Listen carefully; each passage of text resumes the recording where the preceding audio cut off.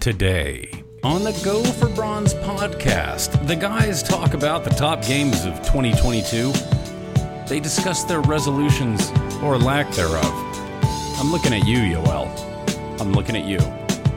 They also talk about the Callisto Protocol and their joy at completing it, plus much, much more. For that, here are the guys.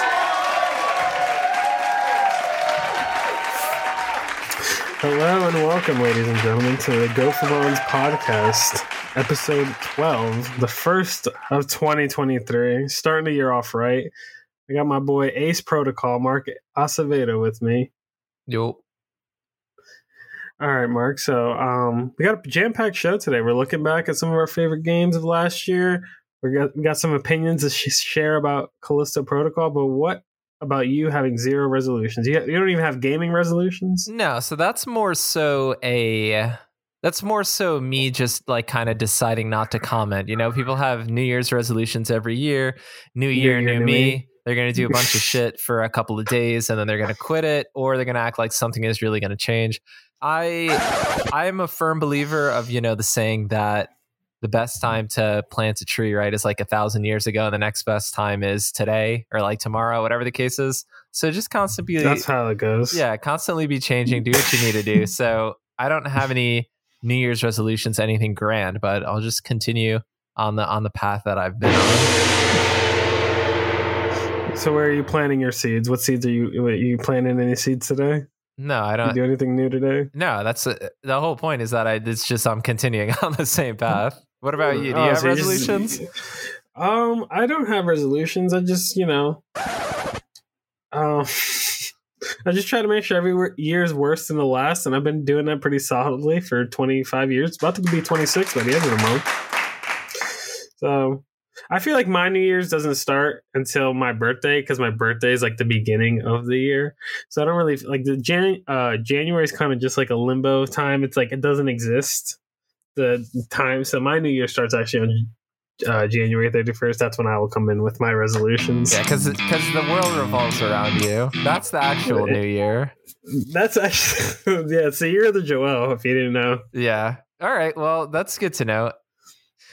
And let's see, what do you got here? Yeah, so you weren't feeling the best, but you're feeling better now?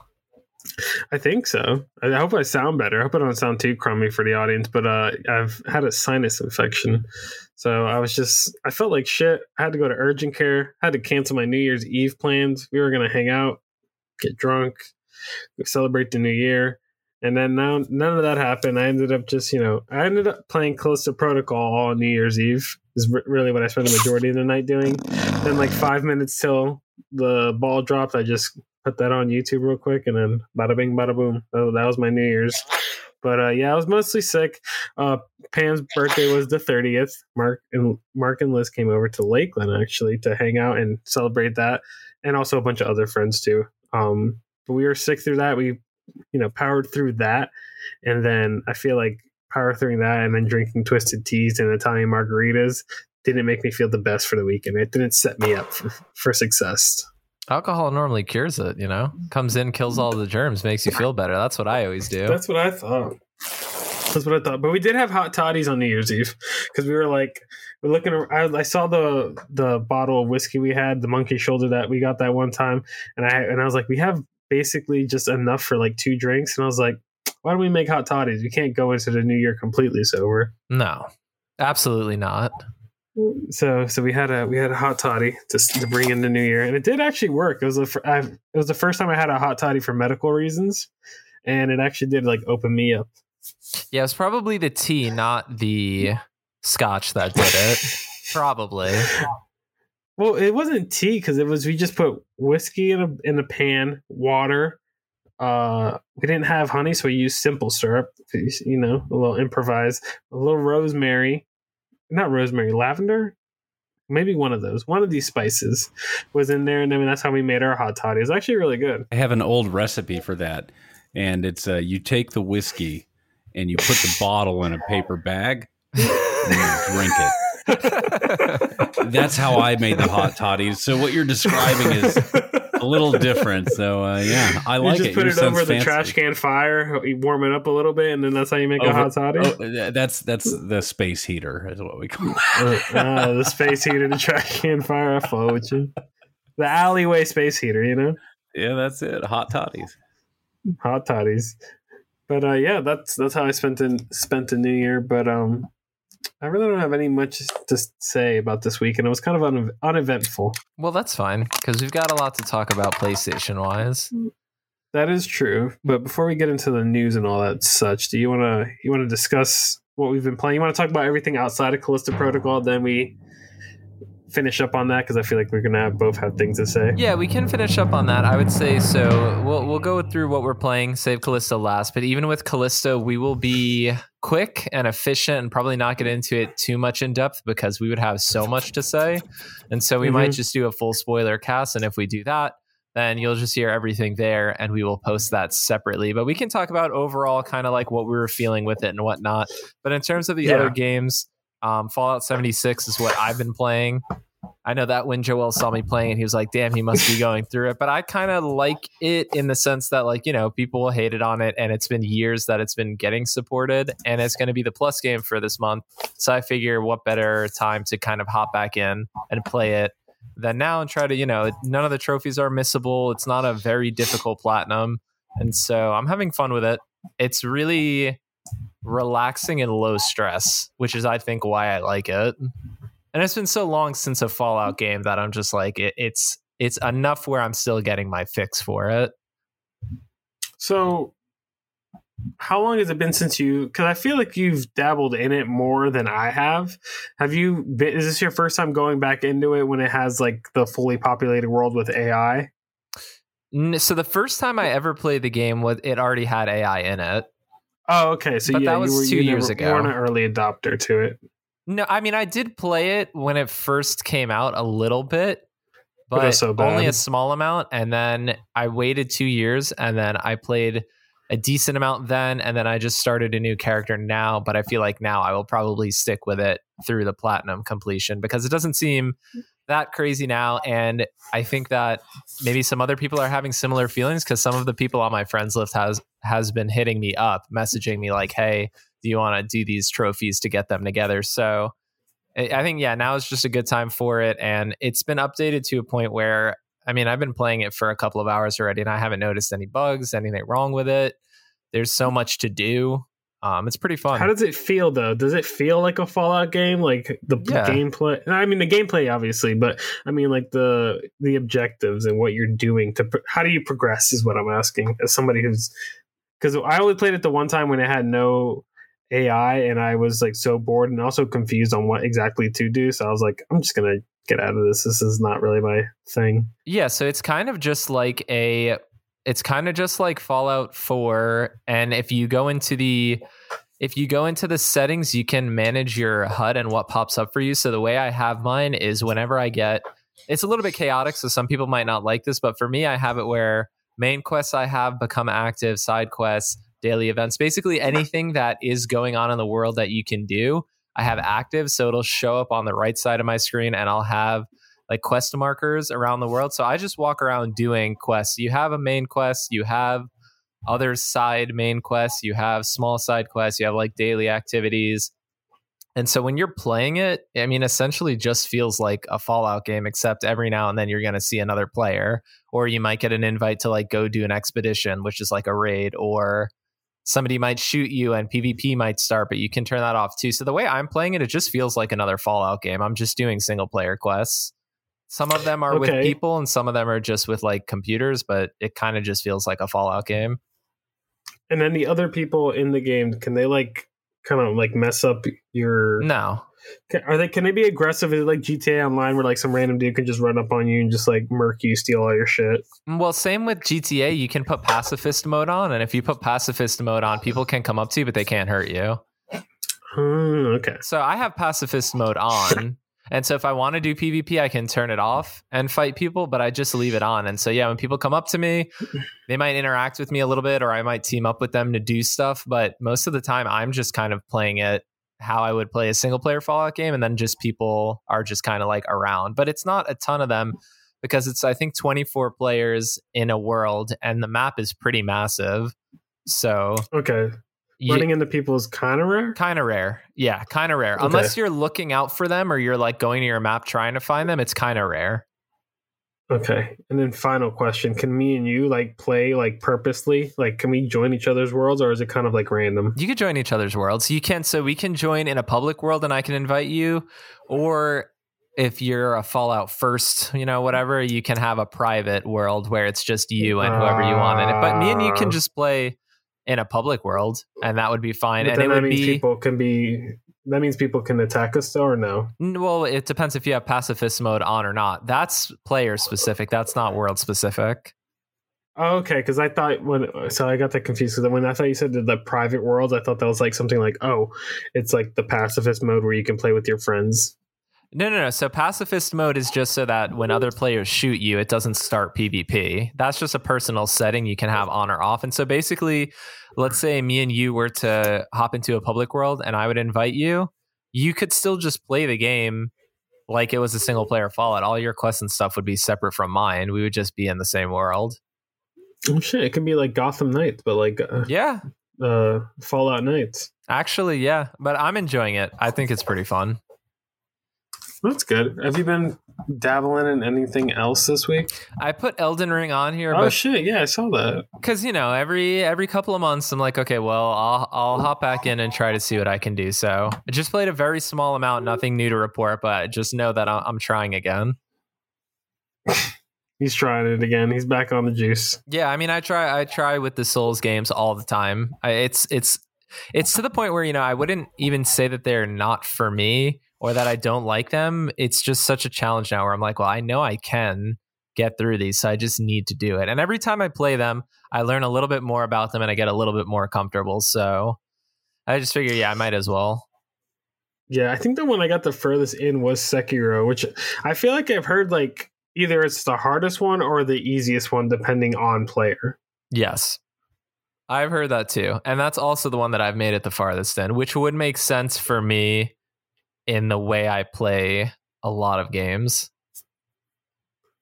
Yeah, I think it was just the aesthetic of the world grabbed me the most, so it just like motivated me more to stay in the world. Because like the medieval kind of, not that I'm not completely, I do like games that have that aspect of it, but it's not like my like thing for real. But like the ancient like Japanese mythology, that's a lot more interesting to me because I don't really know about that.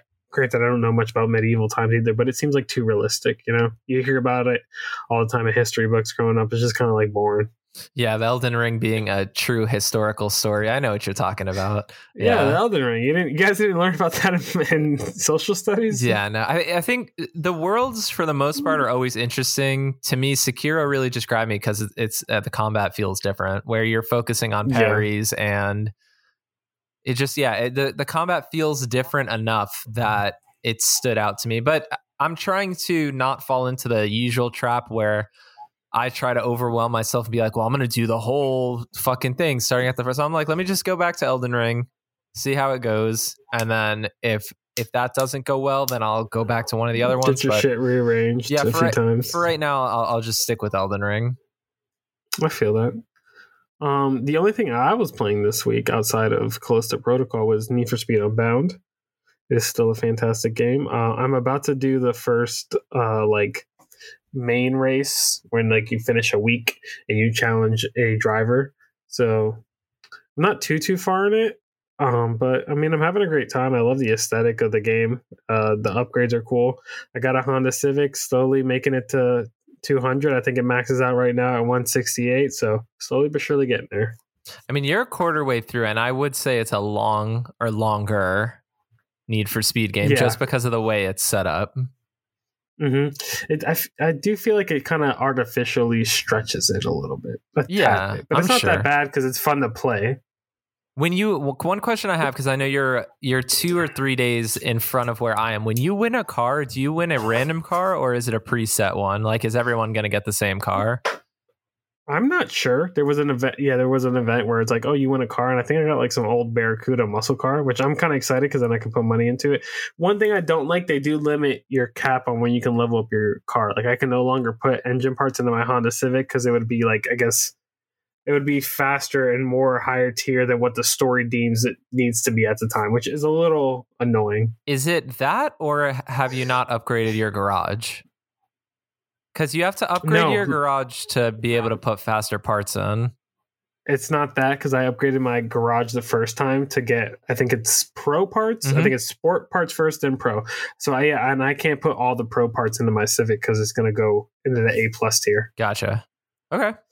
Weird. So that I thought that was a little weird and annoying. I'm like, just level up the world with me, but whatever. I guess they want you to like focus on like the style of the car. So I've been investing money into like how the car looks now. Now my Honda Civic looks crazy. Well, I haven't thought about it that way, but that's not a bad idea. Otherwise, I wouldn't customize too much.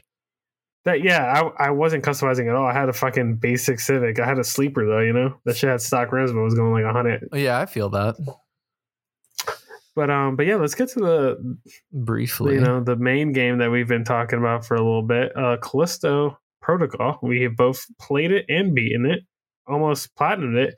You could have platinumed it if there wasn't a glitch, but we were both very close to the platinum. Well, but you didn't do a second playthrough, right? I didn't do a second playthrough. I got 80% of the trophies, so I feel like that's close. Yeah, no, that is close. But I was saying that I think it would be an important differential to understand that some of my spikiness or animosity is that I did do a second playthrough and all collectibles. And I finished the platinum, but the last trophy didn't pop to complete the game on maximum security. And then when I went to the internet, I guess that they had patched out an exploit when the game first launched. But in patching the exploit out, they also broke the game where you can't get the trophy. So it doesn't change my opinion a whole lot, but it was frustrating to get through all of it and then not get the platinum. So I guess I'll just have to wait for some kind of patch.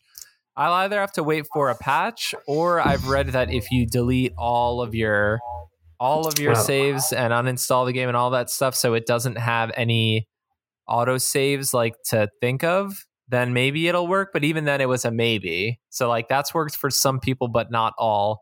And so I'm not going to do that. I'm just going to wait. I'll just wait until they say that they've fixed it. And I've seen that. I went to Callisto Protocol's page on Twitter, and they have been somewhat responding to people. So I'm sure that they'll have to fix that. You can't leave trophies broken. I feel like I haven't heard exactly that this is the case, but I feel like that it would probably be like a Sony push thing of being like, you can't leave trophies broken.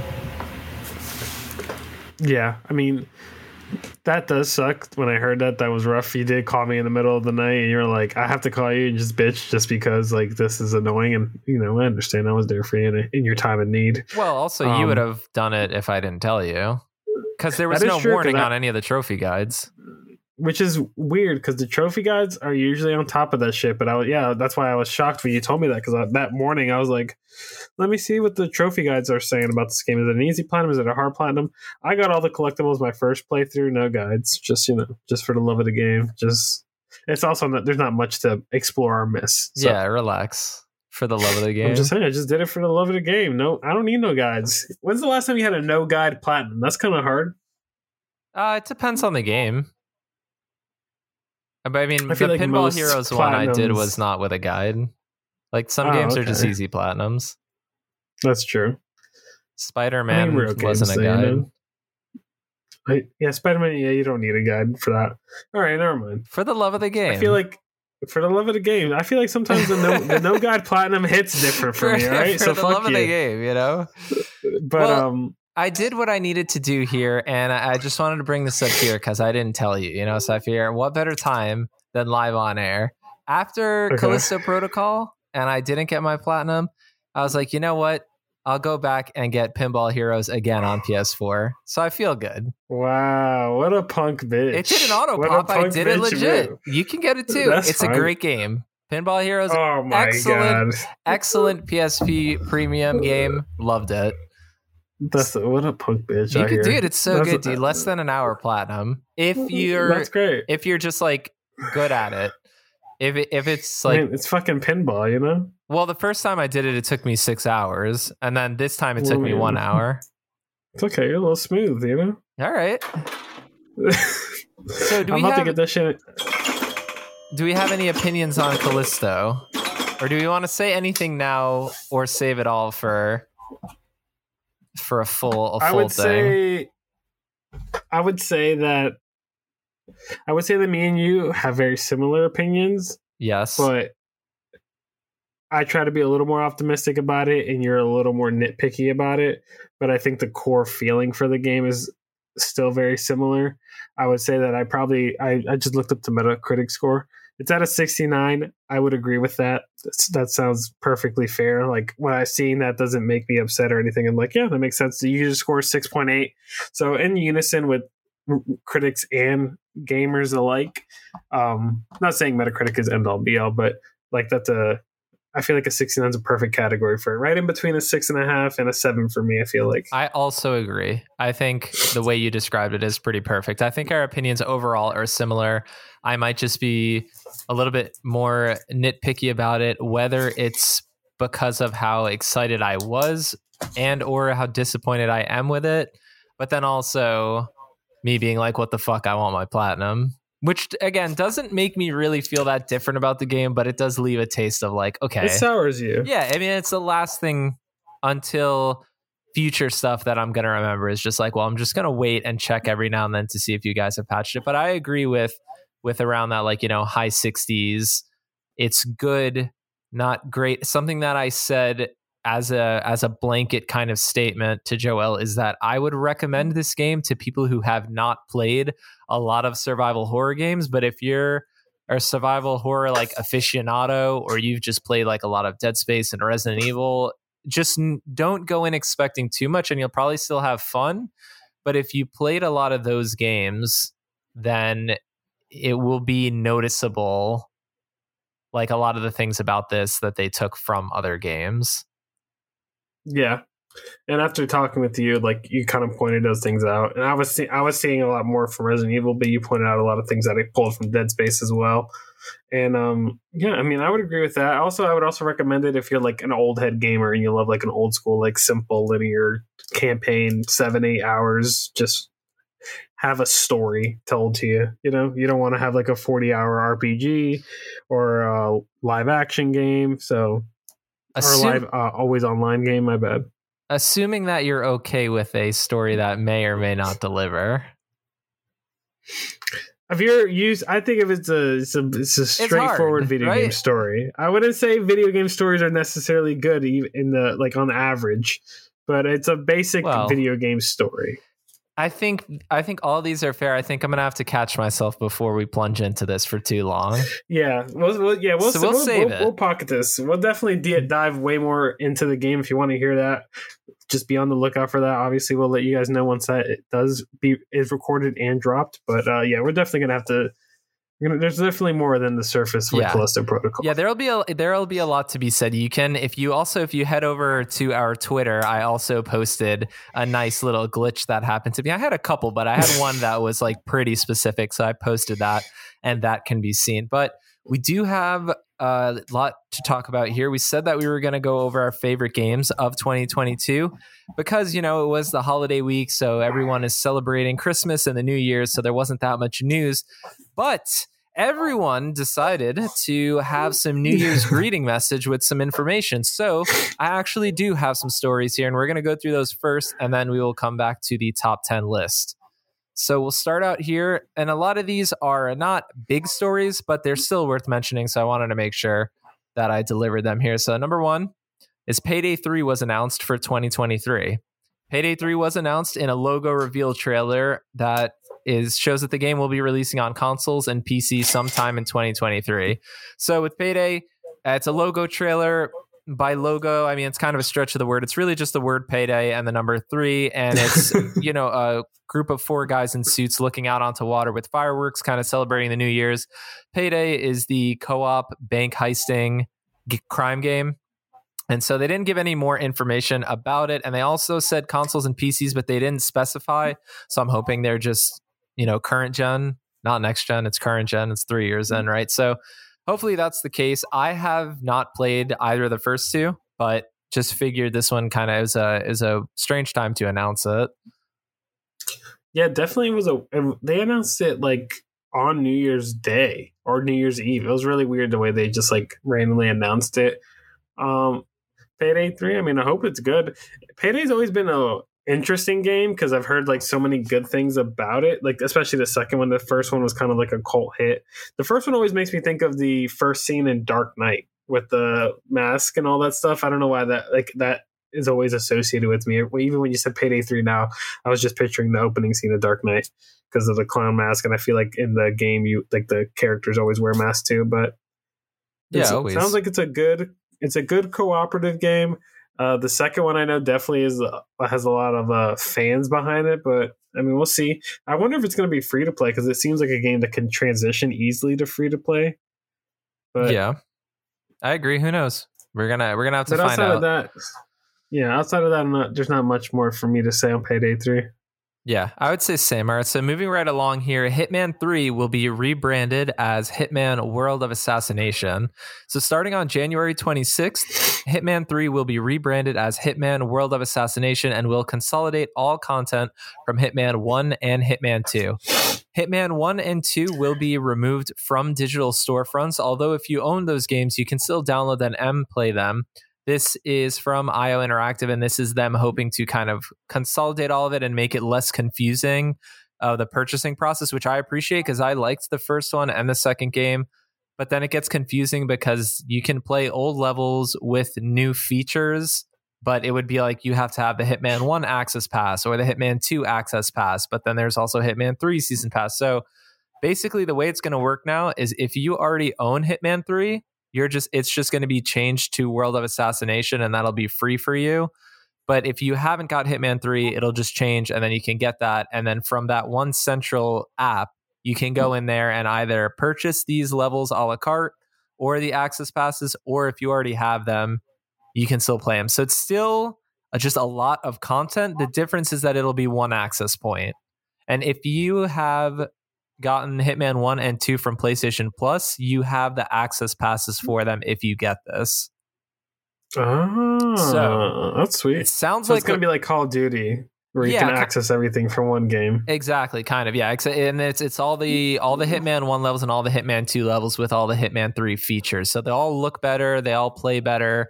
It's just now you just have one entrance point for them, which I appreciate because I always look at Hitman 3 on sales, but then I always pause when I see all of the DLC options and the fact that I have the first two. And yeah, it was just really confusing. So they are rebranding it. It will be $70. But if you own this beforehand, then it'll just be a free kind of change for you. Okay. I mean, that's good to know because when I read the headline, I thought it was just changing it to the name World of Assassinations. And I was like, that is a fucking atrocious name. Yeah, no, but then now I saw that it's Hitman World of Assassinations, which is not too bad, which makes sense because the game is basically about just traveling the world and killing people. Yeah, so that's what they call like the modern trilogy. And so they came out with a blog post too talking about it where they were saying that basically they know it's confusing to get in if you're a new player, but you want to experience the whole series. So they wanted to just have one entrance point. And then also we'll see exactly how this works out when this releases, but they said this will ultimately be cheaper for basically anyone trying to get into it because any access that you had before gets grandfathered in, and then any pieces you don't have still existing, you can just get at a cheaper price. So I think this is good because I'd love to play it. Yeah, I like how they're not canceling information or like levels and like are totally just Xing them out of the equation. I do like that they're at least letting you buy everything that was available in the past. So that's cool. The consolidating of it, I think, is smart in terms of like for sales now too, to just get sales from like people that are interested in it, because it could be very daunting when you see 3 different games and they're all kind of like the same kind of deal, and you're basically buying the games to access new levels. So they're making them all in that Hitman 3 engine too, so they're improving the prior 2 games. I think this is overall It was a really smart move by Aya, honestly. I think really necessary too, because it's, you're buying the base game for their base levels, but a big part of all three of these is the levels that they've added over time after. So in addition to all the base games, they also all have season passes. And so all of that would just add to the confusion. So glad they're doing this. I think this is a good move. I don't have Hitman 3, so for this, I'd probably say I'm still just going to see whenever Hitman World of Assassination goes on sale, I'll pick it up. Okay. I think sounds good. Yeah, that's where I'm sitting at it. I mean, yeah, I'm not too interested in Hitman. I tried playing Hitmans before. We've gotten a few through Plus. We got even the PS3 one on Plus because that was the one I remember trying. Hitman Absolution, I believe, is what it was called. Yeah.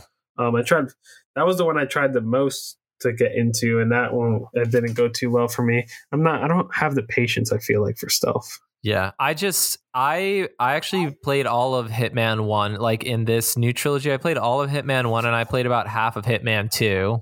I just want to do it all on Hitman 3, and it was just always confusing beforehand. So I didn't want to start spending money, and then it just felt weird. Like if I don't know what I'm buying, then I don't want to do it. So good change overall.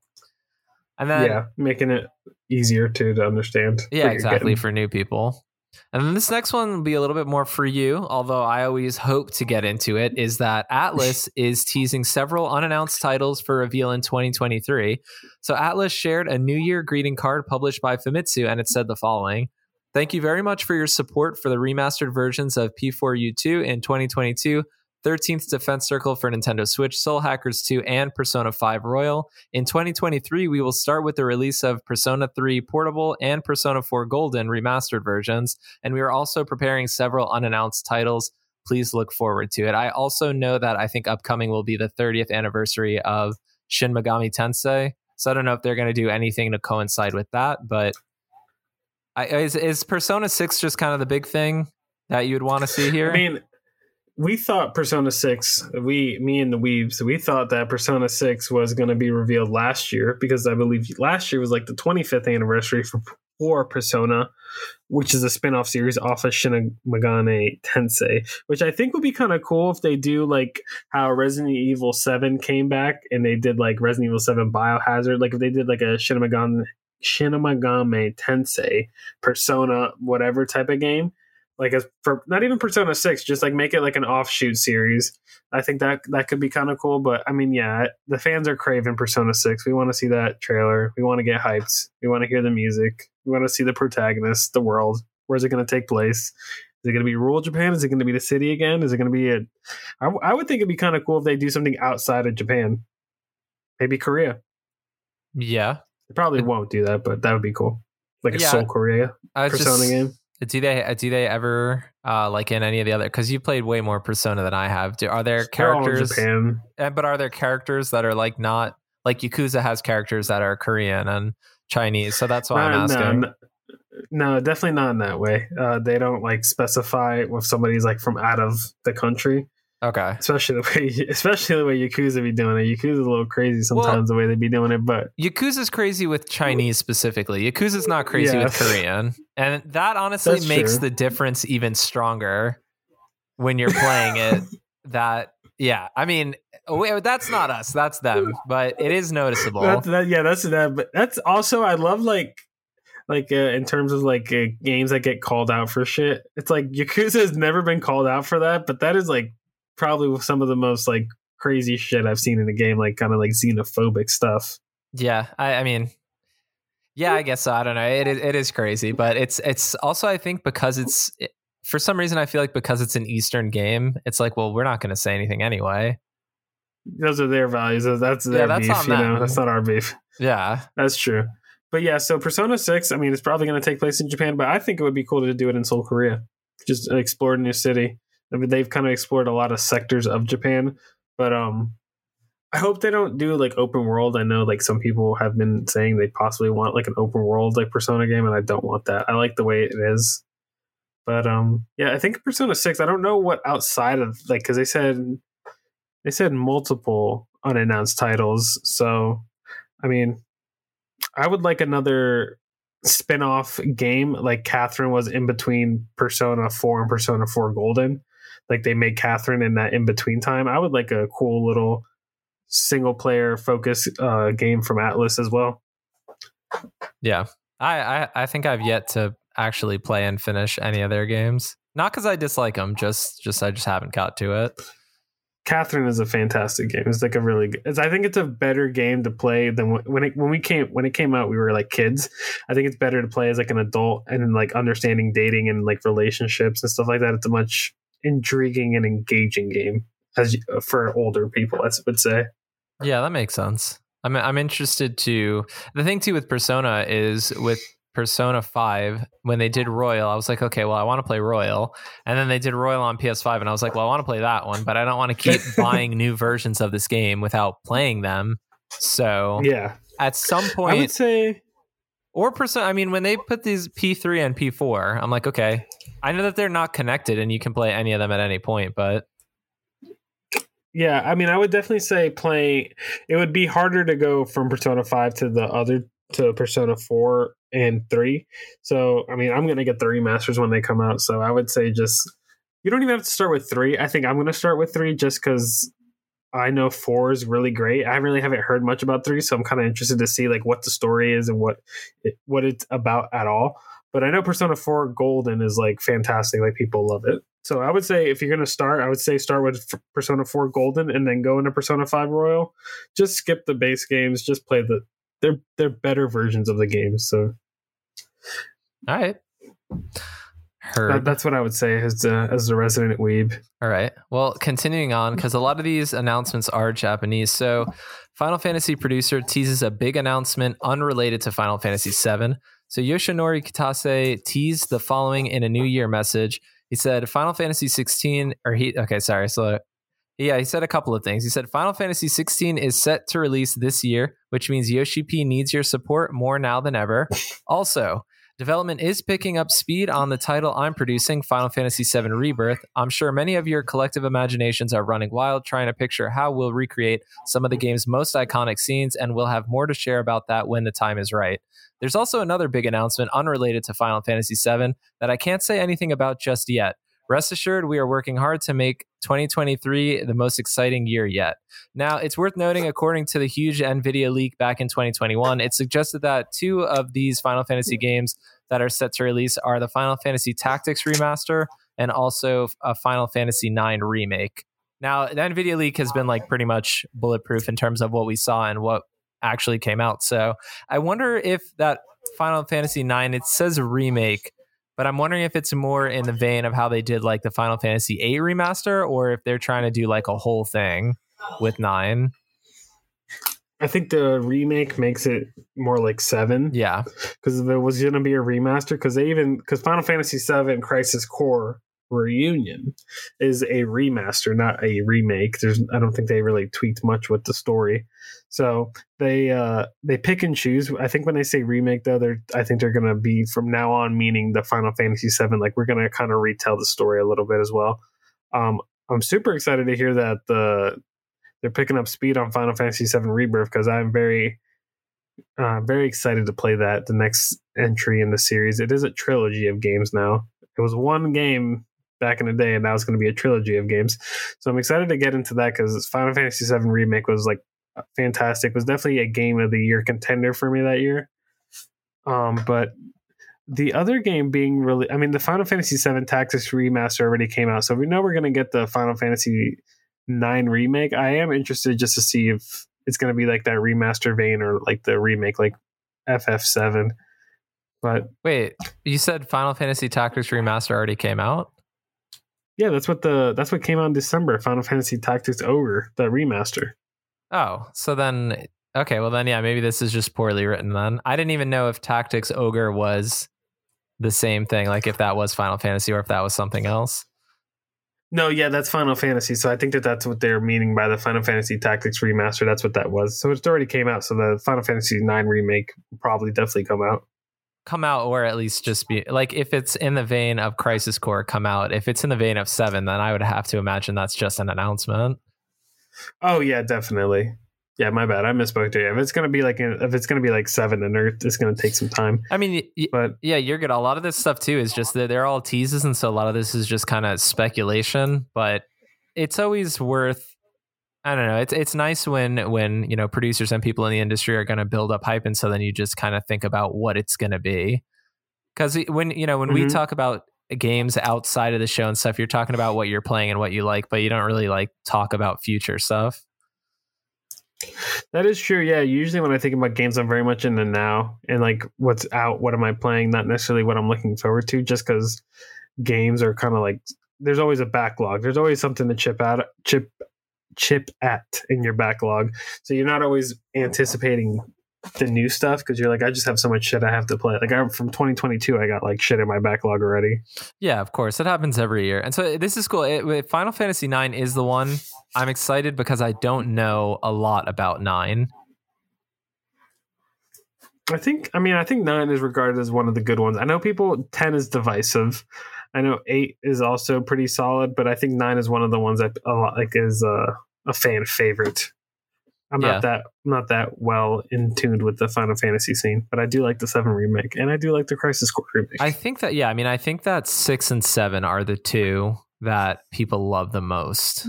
I think. Yeah, definitely. I think 6 through 9 they would want to kind of get out, but 8 they did before they got into this kind of doing it on a bigger scale. So I think they'll do 9, and then I would assume after that, if they're going to do another one, they would do 6, and then we'll get the Pixel remasters this year too. Yeah, so like a lot of Final Fantasy coming out, and I like just having access to play all the games, even if they're older versions. Like a remaster doesn't really hurt me because I like having the ability to at least play old games. Yeah, just having them all in one place is good. Yeah. All right, so we can move. Oh, sorry, did you have something else? No, I had nothing else to say.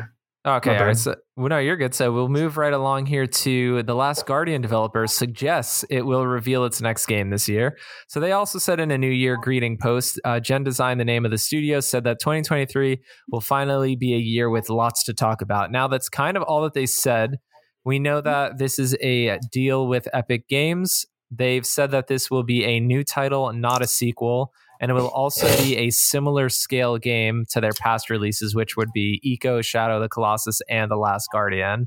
Now, they started developing this new game back in 2018, and a little piece of art was shown in 2021 for it, but not a lot is known about the game. So I know that when they originally revealed The Last Guardian, it was a really long wait until it released. So hopefully this will be a different situation. Yeah, I mean, I'm not too familiar with this studio's work. I didn't play any of the other games. I played a little bit of the Shadow of the Colossus remake, but I did not actually get like done with it. I probably did like maybe 5 or 6 of the Colossi.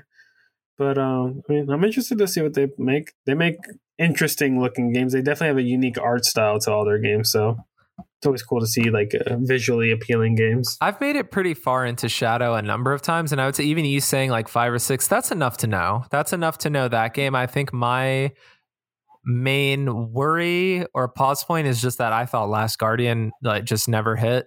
I tried it a couple of times and I could just not really get into it. So I'm hoping that they can kind of switch back or bounce back from that. Now, I know that there are people that really like that game. I'm not saying it's a bad game. Just for me, I couldn't really get into it. I never played Eco, but Shadow of the Colossus is fantastic. But it's important to note, too, that I am very sensitive with people just assigning, like, you know, this guy did this or this studio did this with a lot of games recently. And so with Shadow of the Colossus, like, let's remember that that was 2005. So it could be 2 decades by the time this game comes out from that team. So it's probably not the same team. So I'm interested to see what it is, if they're going to try to keep it in that similar kind of like green, grayish stone kind of ancient looking game, or if they're going to try to do something different. Yeah, and like modern day technology and ray tracing and shit like that, I think they can make it look like really beautiful. It could definitely look like, I think it's going to be a visually stunning game. And just to like harp on what you were saying about like this could be 2 decades till when Shadow Colossus, which is what most people consider their best game, is. Like this is more kind of like a prove it movement, not really built off a legacy. So it's kind of like almost like it feels like a new studio kind of like trying to gain ground within the industry as opposed to being like, oh, this is like, like The Last Guardian, like you said, is very divisive. I guess there are people that love it and most of the people dislike it. I feel like it's kind of like Death Stranding in that way. I would say, yeah, probably, yeah, but just even the people that do like it wouldn't be as hot as Death Stranding. Like, I think the people who like it think it's good. I don't think anyone thinks it's like amazing. I think it's just you think it's good or you think it's just like not good. Yeah, so this is kind of more of like for Gen Design, this is definitely like a prove it game. Hopefully it comes out relatively soon. It doesn't take another like 10 years to make this game and doesn't get canceled, then reappear. Yeah, agreed. I'm wondering when we'll see it more so just when will it release? I wonder if it's going to be a Sony exclusive by any chance. Well, it's like a third party kind of deal. It's a deal with Epic, so I don't think it'll be exclusive.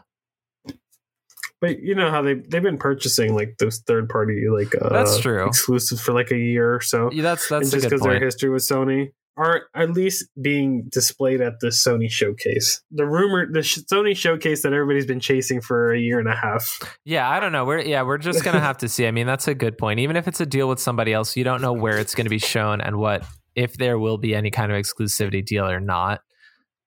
Yeah, I don't know. Yeah, but I mean, I'm excited to see when it comes out, but I don't have much more to say. Yeah, same. So another game that has actually been in development for a really long time, back since 2016. So the System Shock remake is now targeting a March release date. So Night Dive Studio has basically said that its circumstances have changed over the years with this game. And so it's kind of went through different phases, but now it's actually kind of approaching its final steps.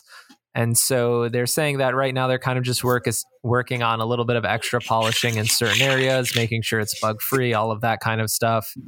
And they don't have a date yet. They just said March as a window. And then they also were talking about the future of the series a little bit, just in the sense that if this remake, goes well and sells well and stuff like that, that there is a possibility they could do a System Shock 2 remake. However, they can't do a System Shock 3 because that is currently owned by Tencent. So I just thought that was an interesting thing to bring up there too. Yeah, I mean, I would want this to definitely come out eventually. I honestly thought this was dead because I've been hearing about this System Shock remake for like a hot second. But I mean, if it finally comes out, that's good. It has like Dead Island 2 vibes for me, where it's like something I've heard about in the ether. And I've been seen. I feel like there's been trailers, there's been screenshots, there's been information, there's even been fake release dates. But when it comes out, I hope it's great. I mean, it's it's the inspiration behind one of my favorite games of all time. My favorite game of all time, BioShock. So I would want to play it just for that, just to familiarize myself with it. I don't know if I could beat it because I know it's very, very like hardcore, like PC kind of game. Well, that's what the remake you'll be able to beat it because it's more first person shooter now than it is what it was before. And yeah, there have been trailers for it. The most recent trailer I think came out maybe a month or 2 months ago, and it looks really good. Mm-hmm. It looks modern in its visuals, but it looks retro. It's hard to explain, like the way that they use colors and the way that a lot of the tech stuff looks retro, kind of similar in the vein of how like Alien Isolation looked great and futuristic, but the way all the tech is designed is just like an Alien, so it still looked old. It's hard to describe, but it looks good. And yeah, I mean, it's a predecessor to BioShock, also basically my favorite game too. So it'll be good to see. I just hope it comes out at all. Damn, this actually does look really good. It's giving me Outer World vibes. And that's what I was saying. So even though it's come up every now and then, I would still prefer that we hear whispers about this game every now and then it comes out, but it's really good and it's really polished rather than it's rushed out. So as long as it comes out, it looks good. Yeah, I'd love to hear that they're working on the polishing element of it, just because you only get your first impression, and that's a big deal when it comes especially to a remake. You can't have a remake come out and be buggy. I feel like that's like super bad. That's true. You really can't. I don't know if I'm sure there is, and somebody can tell us, but I don't remember a situation where a remake came out and it was like really janky. Yeah. Because there's kind of no excuse this for actually it. Looks really good. I'm actually very shocked with how good this looks. Yeah, that's what I say. This is my bad. No, you're good. You can say that's I was like, I read the story and then I watched the most recent trailer for it, and I was like, oh, well, now this is going to push its way to what I'm looking forward to if it does release. And yeah, it looks really good. Yeah, like I wish I would have added this to our last week's episode with most anticipated games, because this is definitely now piqued my interest. Yeah, well, so we're going to continue that, right? And we've got here basically the final hoorah for the New Year's greetings, because that's really where all of these have been coming out of. So Konami went ahead and teased, they're teasing reveals for games that are, in quotes, quietly underway. So they basically said that this year is the year of the rabbit, and we are planning new games for our well-known series with the aim of making even greater strides. In addition, new projects that we have yet to announce to you are also deeply and quietly underway. Please look forward to Konami's future announcements. So that first quote basically talking about well-known series. We know that that's them talking about all the Silent Hill games when we had the transmission at the end of last year. And then there are rumblings about if they're going to do something with Castlevania, or there was something that I read, that they were thinking about doing some kind of remaster or remake of Metal Gear 3. But you see rumors and stuff like that all the time, and there's a lot of times there's not a whole lot to go with it. But this is saying that they have new projects. When they say new projects, I'm hoping that they mean new IP, but I don't know that for sure. I don't think that's what's going to happen, but I would hope. I love new IP and the idea of like a new thing coming out, but especially with the IP that they have some dormant huge IP with Castlevania and Metal Gear. I wonder if it's going to be like it was rumored for like years that Blue Point was remaking the first Metal Gear. So if that ever comes to light, and if that ever was a real thing, that would be awesome, because that's a game where I would love that needs a remake, just because like I tried playing it on the PlayStation Classic, and that game is super rough to play. Also, even with Konami, when I think about it, they're working with a bunch of other teams to develop these other IP. Do they even have any internal teams? Like, if they wanted to make anything new, could they even do that?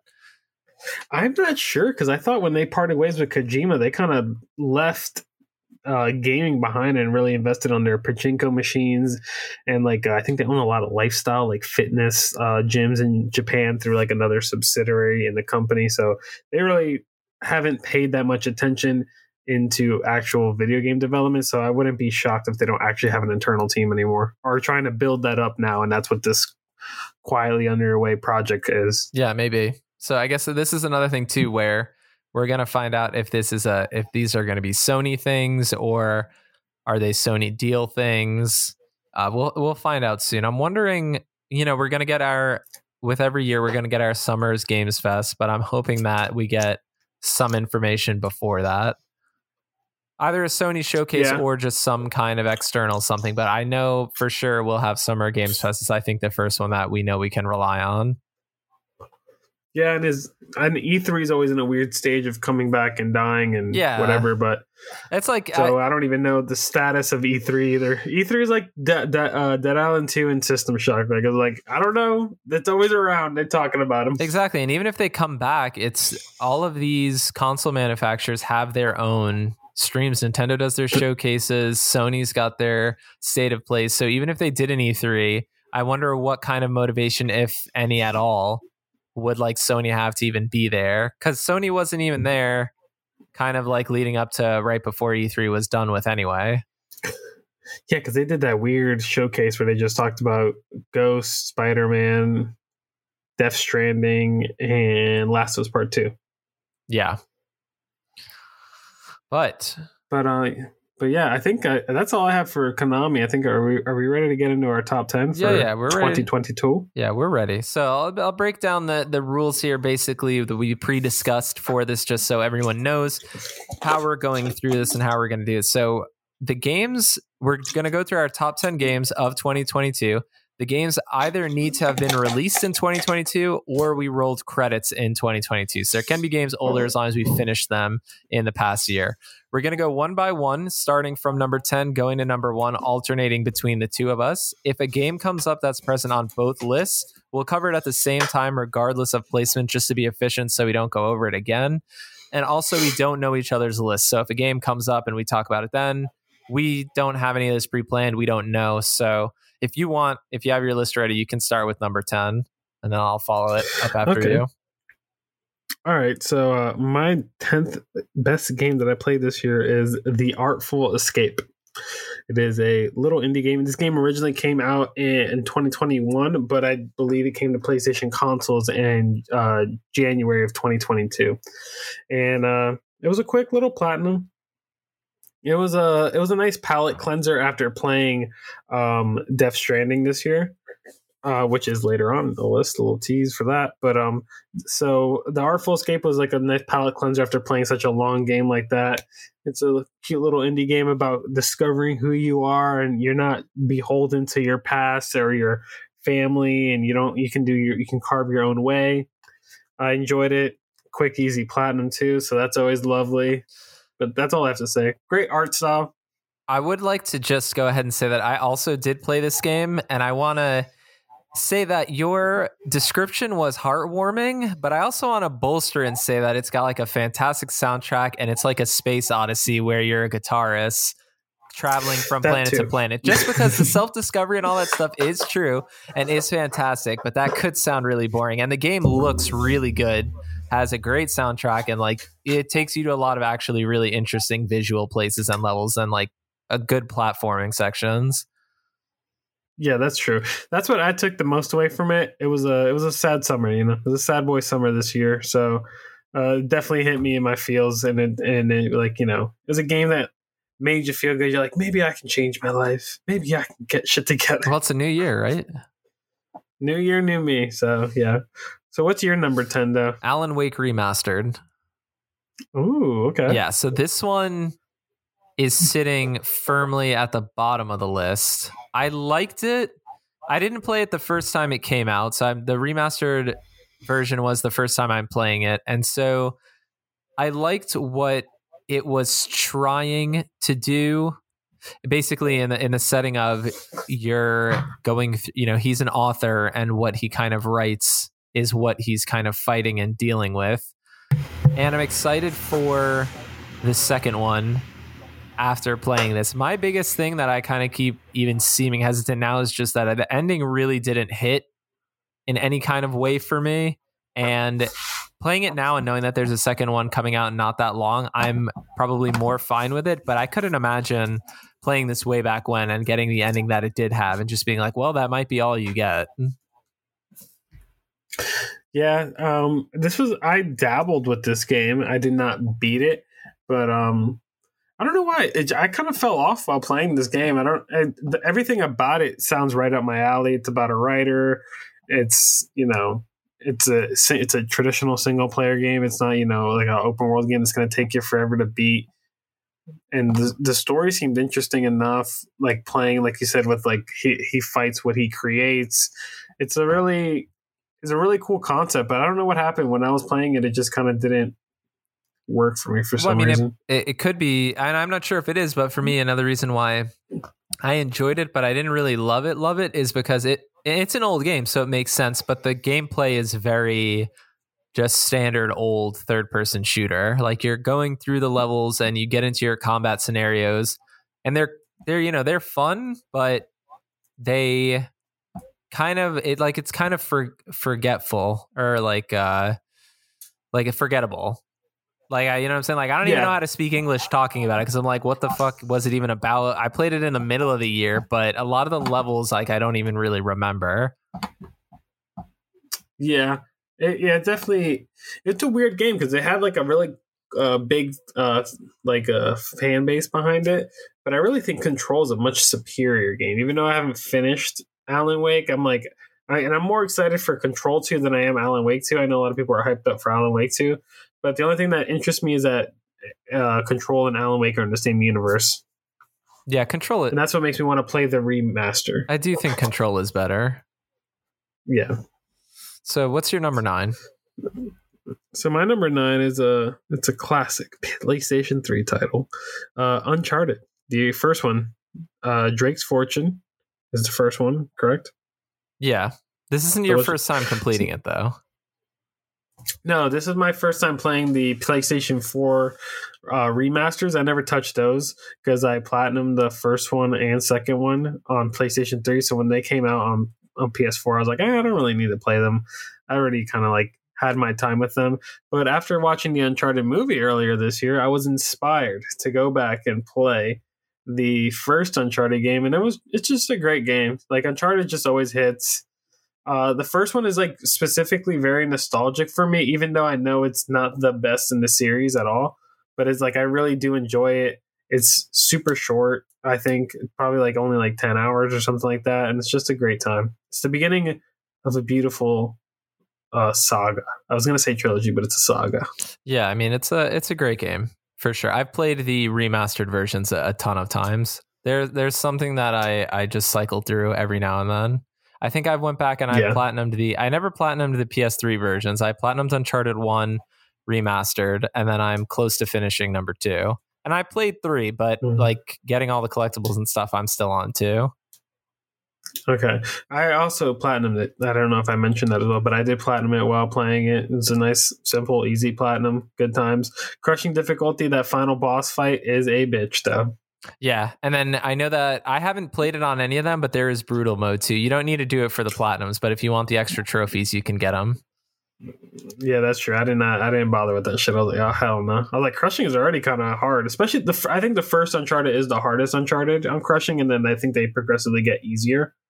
I can't speak to 4. I didn't play 4, so you can speak more to that. It's not but that I bad. think 2 and 3 are a lot easier than 1. Yeah, I mean, I would agree with that. I think I think in the first trilogy, when you're playing it on crushing, you just get the damage that gets done to you in certain areas if people have certain weapons is insane. Yeah, so Uncharted 4, I mean, it is still hard on crushing, but it's not insane. It's not that bad. Yeah, but it was a fun time. Love Sully. Loves the beginning of Elaine and Nathan Drake's love. Elaine from Seinfeld or Elena? Elena, whatever. Elena. He should have picked Chloe. We all know that. Yeah. So, but yeah, what's your number 9, Mark? That was a little doozy. Sonic Frontiers for me. Sonic so low. I'm shocked. I'm excited to see the rest of this list then. Yeah, I mean, there's a lot of much better games that I played. But Sonic Frontiers was a surprise for me. Like, I enjoy it. I'll play shitty Sonic games and still have some fun with them, but I am really enjoying it. Just kind of all the activities in the world and cleaning it up, and it introducing new stuff to you, even really late in the game. Now, I don't know if basically I'm talking about like the fishing minigame. I don't know if you get that really early on, but I'm just now getting it after I've done like basically everything else. And so it's fun. I think that it's exactly what 3D Sonic kind of needed, where it's not trying to... I think the problem with 3D Sonic is that it always tried to do some crazy shit that was unnecessary. Like dating a fucking human girl in 2006 or being a werewolf in 2008 or so there's always like something weird. And then Sonic Mania was really good in 2017, so they got the 2D down, and then so now they have the 3D down, so it's a nice place for it. I would say that the only real, and it's not really a negative, it's more so just kind of an annoyance of the way video games are today, is that it's a single player game, and once you complete it, nothing's missable, you can clear everything easily. But there's a 2023 roadmap where they're saying that, later in the year, they're going to update it with more challenges and stuff, but you're also going to have playable characters. Like you can play as Knuckles and Amy. And I'm like, why? I'm going to platinum this and then not return to it. So that kind of stuff, it's nice that they're going to support the game, but I would much prefer like you just wait a little bit and then have all of it in it. Especially for a single player game, it's weird to be like, we're supporting it. It's like, this is a game I have my time with, and then I don't visit again. Like it's not a multiplayer game where I'm diving in and out through seasons of content. It's I just want to play the main story, possibly platinum it, and then that's it. So when single player games do that, I think it's definitely like weird. And it kind of feels in the game. I don't know. You can speak to it. I played a little bit of it, and I kind of felt like I kind of got a little bit of a vibe from the game that it seems a little bit unfinished. I wouldn't. I mean, by this roadmap, they're adding more stuff, but I actually wouldn't say that I feel like it feels unfinished. Okay, it feels pretty fleshed out, I think, continuing through it. And at least I would say if you're gonna add content, at least it's free. So at least there's that. Because paid content would be even worse. Like if you're going to charge for a season pass, because if it's not a multiplayer game, you just don't need to be doing that. That's true. That is very true. But what's your number 8? I mean, my number 8 is The Quarry. The Quarry is a supermassive developed horror game in the vein of Until Dawn and their Dark Pictures anthology games. It was also a very kind of like, I feel like a divisive game that came out this year. It came out in May, came out in the lull of the year, so I think a lot of people did play it and bought it because it was just like the only thing out for a minute. It was okay. I played it during October, so it was in the spooky season, so that kind of did add a little bit mystical magic to it, but it was not my favorite game of the year. Obviously, it was ranked at number 8. It's definitely not as good as their previous works. The story kind of falls apart at the end, but I do really enjoy the first half of the game. I feel like the first half of the game is like really, really strong, the first 5 chapters, and then kind of like chaos ensues, and then it doesn't, I feel like it breaks the rules of its world. It doesn't like follow the standards and protocols that they set with the whole reveal of the game. I'm not trying to spoil it for you, Mark, or I anybody. Appreciate that. So there's like the big bad and what happens, and the basically the rules of the world are very inconsistent in my eyes. And at the end, it's kind of chaotic. And also, you can like really fuck this game up and kill a lot of people. Like it's like you could just start like massacring people. It does give you a cool rewind feature, which is nice. Where it's like, I think you have like 3 lives that you can save, you can go back to, and it does. And usually they're short, but there was one character that died for me, and I was like, "Do you want to go all the way back to like chapter 6?" And I was like, "Fuck that! That guy can die. I don't give a shit about him." But it's a fun game. I would say if you're bored and if you can get it like on a sale or something, I would say play it. But other than that, it's nothing too special to go out of your way to play. If this upcoming Halloween, you want to play a spooky game, I feel like it's perfect for that. And play with like friends, you can do that. It does have that share play kind of feature where you just pass the controller on, and then everybody makes separate decisions, or you can play with multiple controllers. So I think it would probably be more fun in a group setting than a solo play. Yeah, I mean, I think so. I think it's always fun that they do that, but I've never heard of anyone actually playing it that way. Me either, but I think that this one specifically is better for that, just because it's like the camp counselor kind of vibe. So people are gonna have their favorites and stuff like that. So I think it would be interesting to see who people would want to keep alive in the group. Yeah, or fuck it over and then just like kill who other people like. That's what I think would be the fun part about playing it multiplayer. That's what you think would be fun? Yeah, because then it's like you got to fight to keep. That sounds fun. Yeah, I mean that's a solid stream idea. You fight to keep the people alive you want, and then if it's my turn, like, well, then I'm gonna decide. Solo play is just, if you want it to go exactly how you want it to go. I think the fun in the party setting comes in when somebody tries to fuck over your plans. That's what I would think, but we would have to play one to see. But we've got a lot of options now. I mean, we have 4 Dark Pictures games. We've got the Quarry, and then we know that they're going to be releasing more Dark Pictures. I mean, was the 4 was the first season, so there'll be more options for it. Definitely. And the solo play is better when the story is actually really good. So that's why I think this one is probably the best out of all of them to play like in a group setting.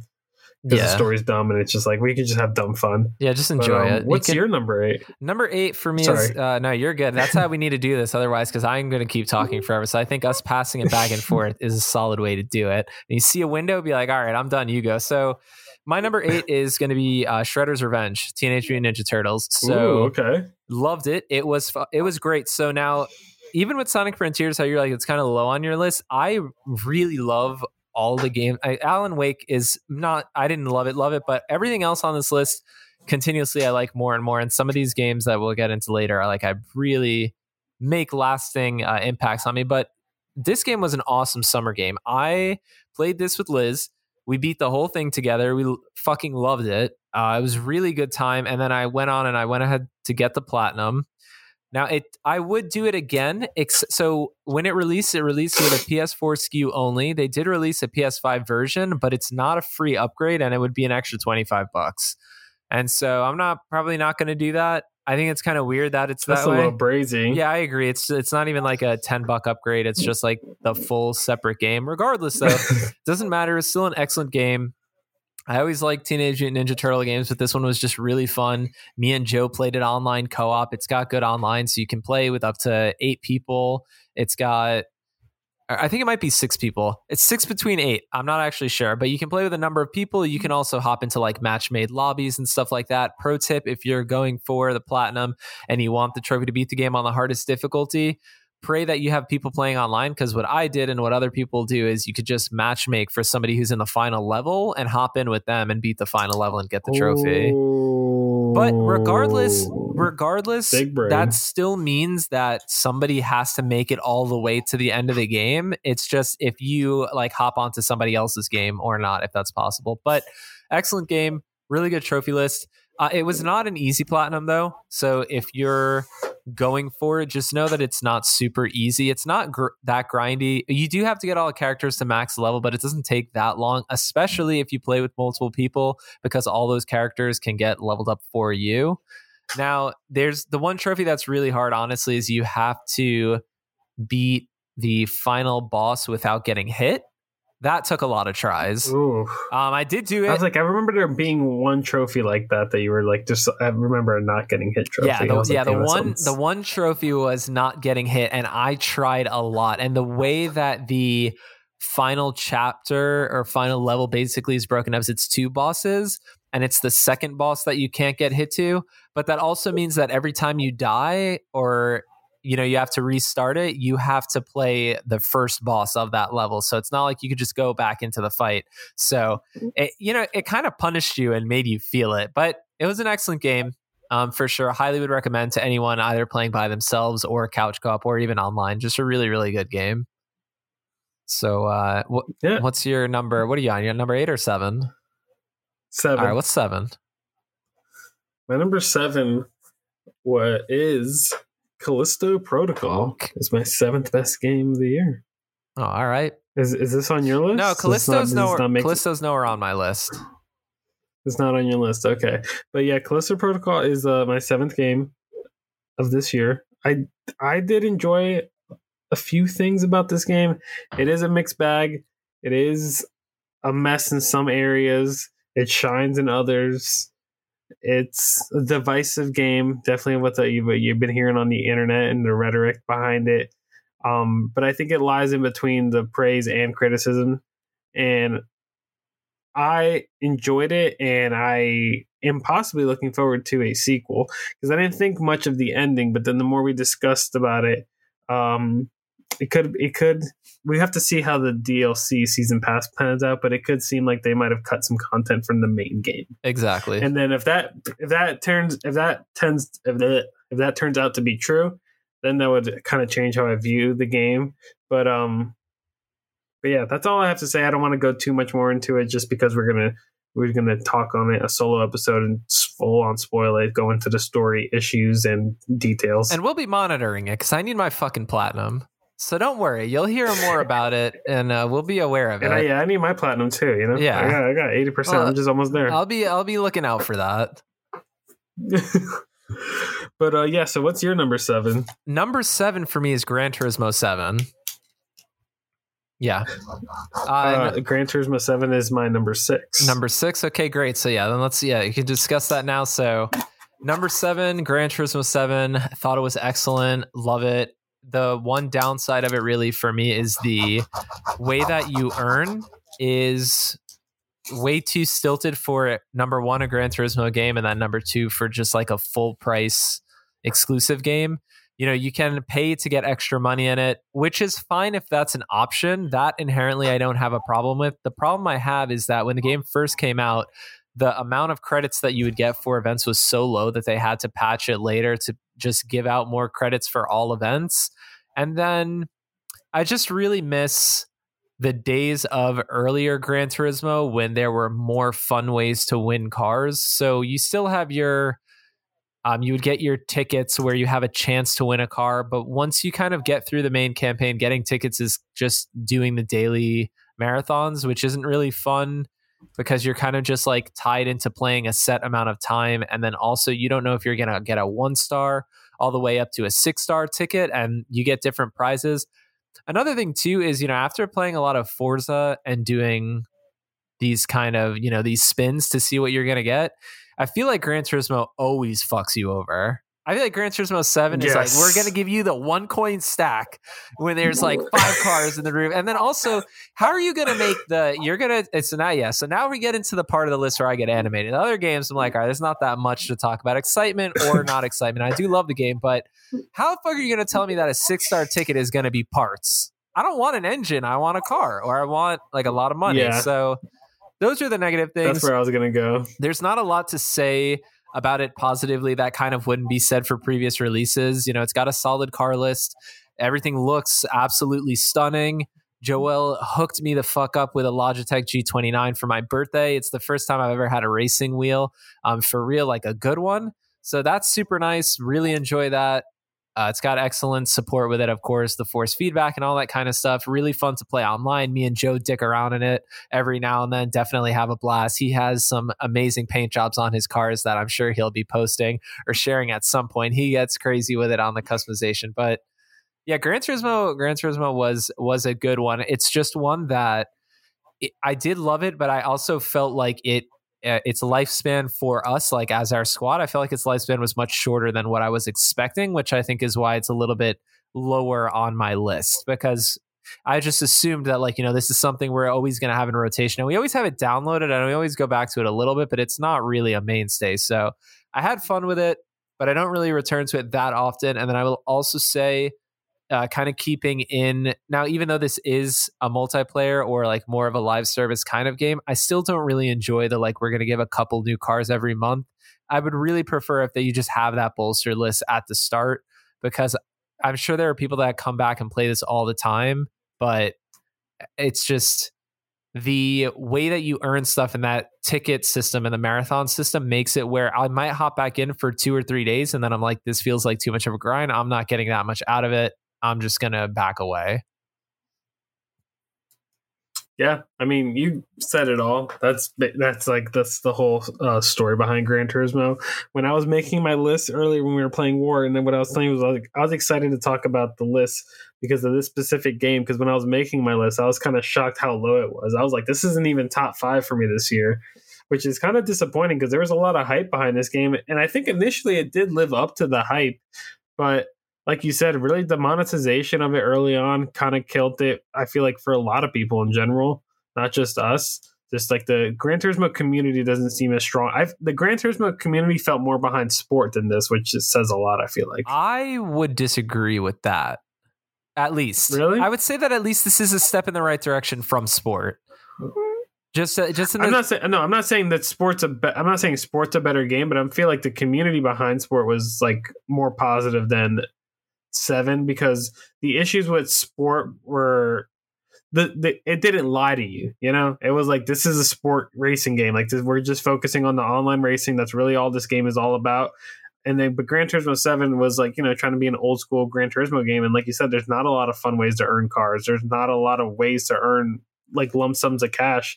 Like it used to be fun playing GT5, doing the specific event races where you would get a lot of money and then going to the dealership, buying a car, kitting it out, then maxing it out with your friends. Like to kit a car all the way out in Gran Turismo 7 would take you like 2 hours worth of grinding. Yeah, it's very expensive. I think that, I just ultimately, I think it's good that it's a step in the right direction. And I think that the people that were really behind sport still have everything they want in this one.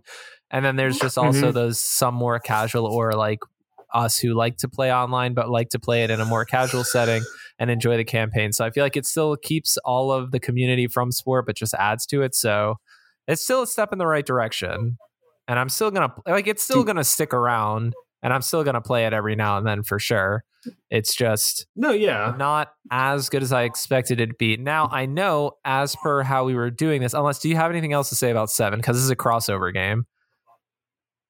Yeah, no, you can hop into your 5. But right before that, I just want to say one more thing about Gran Turismo 7 is that the fucking updates are so goddamn mid and such ass. I hate them. I hate the way they update. They send out the updates of like the 3 cars.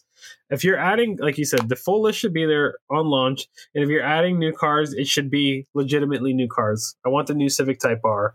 I want even freaking regular ass Toyota Crown or like whatever new thing is coming out. Or the new Ferrari SUV. Like, if you're going to release new cars, make sure they're at least modern so that's at least your reason for them not being there at launch. But, like, it's not really, you're releasing a 97 Silvia. Why the fuck was that not in the original game? Yeah, I mean, that's true. I agree. Yeah. And so, yeah, I mean, I don't have anything else to say. I agree with that for sure. But so I'll go into my number 6, which I would assume is somewhere 5. on your... No. It's... You didn't. Oh, your 6. You're right. I'll go. Yeah, your 6 was Gran Turismo 7. So we're just going back to me, and I'm going to 6. My bad. You're good. We're sticking right with it. So my number 6 is going to be Ghostwire Tokyo. Ooh, okay. Is that anywhere on your list? Ghostwire Tokyo is my number 3. Okay, so that's your number 3. So with Ghostwire Tokyo, it's number 6 for me. I did really enjoy it. We both did platinum this. I thought it was a nice surprise. I like Tango Gameworks. I had a lot of fun with it. I had a lot of fun with just the way that it looked, and I thought that the combat was fun, and the specifically the haptics felt cool, and visually it was just very nice. The story for me was kind of forgettable, and I didn't really care for it too much, and so I think I think the fact that it was a world that I really enjoyed, but I don't think I'm going to remember that much is why it's a little bit lower on my list. It was a pleasant surprise, but I'm not going to remember the game in a couple of years, I don't think. Yeah, and the reason I have it so high on my list at number 3 is that I think this is going to be like definitely one of those cult classic games, like a Days Gone, like a underrated gem of this generation is definitely going to be Ghostwire Tokyo. I love the aesthetic of the world. It has this very creepy and ominous and weird. It's a very isolating game. Like usually, even in games that are isolating and are supposed to make you feel isolated, this is like the first game I felt like truly very isolated in. It's just the eeriness with all like the ghost around and stuff like that. It was a really, really good game. Like I think Ghostwire or Tango DreamWorks, like not DreamWorks, it's just Tango Works, right? Tango Gameworks. Tango Gameworks. Like I'm excited to see what they make next. This game, because I also remember this game was before we purchased it and took the plunge, we were kind of like, what the fuck is this game? Because we first saw the trailer. Initially, it looked like a horror game, and then like out of nowhere, he's busting out like Naruto hand signs, which also definitely brought me into because I love Naruto. And then it's like a way more of an action game, but it's like a weird, slow-paced action game. I don't know. It's a weird game. It's a game that I always think about this year, and up until the other 2 games, it was my game of the year for majority of the year, for more than half of the year. Gotcha. Yeah, I always had fun with it, but I never felt like it was a contender up there for games. I just really enjoyed it. I thought it was like it was a great game. Really happy that I played it. I don't know if it's something they would ever return to or make a sequel of, which I think is also for me where in my head I was just like, that was a really great experience, but I don't even know if they'll be returning to it. So I'm kind of just going to dump it off in my head. But it was good. I recommend it to anyone of like a fan of any genre. That's why I liked it. But that's why I liked it, because it's not going to be a series. It's going to be, this is the Ghostwire Tokyo. Like, this is the game. You played it or you didn't play it. Like, I like that. I don't know. I like that aspect about it. To be fair, all of my top 3 are also games that I don't think are going to get sequels, but they were just so much more memorable. And so I think with Ghostwire, I thought it was a great game. I think my thing is, not any one part about it was outstanding. I didn't think the combat was outstanding. I didn't think the story was outstanding. I thought the world was cool, but I didn't think it was like fantastic. So it's like everything is firing on like really good to great, but nothing about it, just to me personally, was like really stand out. It was more so surprising because I didn't think it would be that good. Yeah, for me, I think the world was definitely like outstanding for me. Like I loved. It was a game that I thoroughly enjoyed platinuming, and it's a game where if you don't like the world that you're in and navigating it, then I can see it becoming a very like tedious platinum. But I loved being in the world and playing the game, so like collecting all the spirits around the world, which is very annoying at times because there's a lot of them. But it wasn't like as bad just because it's like, oh, I like being in this world. Like I like the weird ominous noises in the background, running across enemies, everything. It's just, I don't know, had a really creepy aesthetic to it, and I loved it. Top tip for you trophy hunters out there: when you're navigating at the end and you're collecting everything and you're thinking that it's getting annoying, two things. Number one, there are bracelets that you can use that will help you like find the collectibles that you need. And then also there is a skill where the birds that you use to like kind of get up to the top of buildings, there's a skill that allows you to create those. And that's a fucking savior once you know that skill is there, because then you can basically just go wherever you want. Because I could just imagine it turns into Spider-Man. Yeah, I could imagine if somebody didn't know about those, then that could make it way, way worse. But you can move around really quickly as long as you know those things. That's true. And the outfits were cool too. Yeah, the outfits were cool. Cats, everything about it's a good, game. It's a great game. Hey, look, now we're getting into the part where everything we're playing is great. So any criticisms I have, make sure that we're keeping in mind. We're now entering the section where I think everything here is amazing. I just, I mean, just talking about them, I'm going to come up with some kind of criticisms. But whenever you're ready, you can go ahead and hit your number 5. Okay, so my number 5 is Tiny Tina Wonderland. This is the spin-off Borderlands game. Obviously, Tiny Tina, the character from Borderlands. It's basically in her world. It's her made-up story, and you play throughout it. It's the regular Borderlands fare with a mythical aspect to it.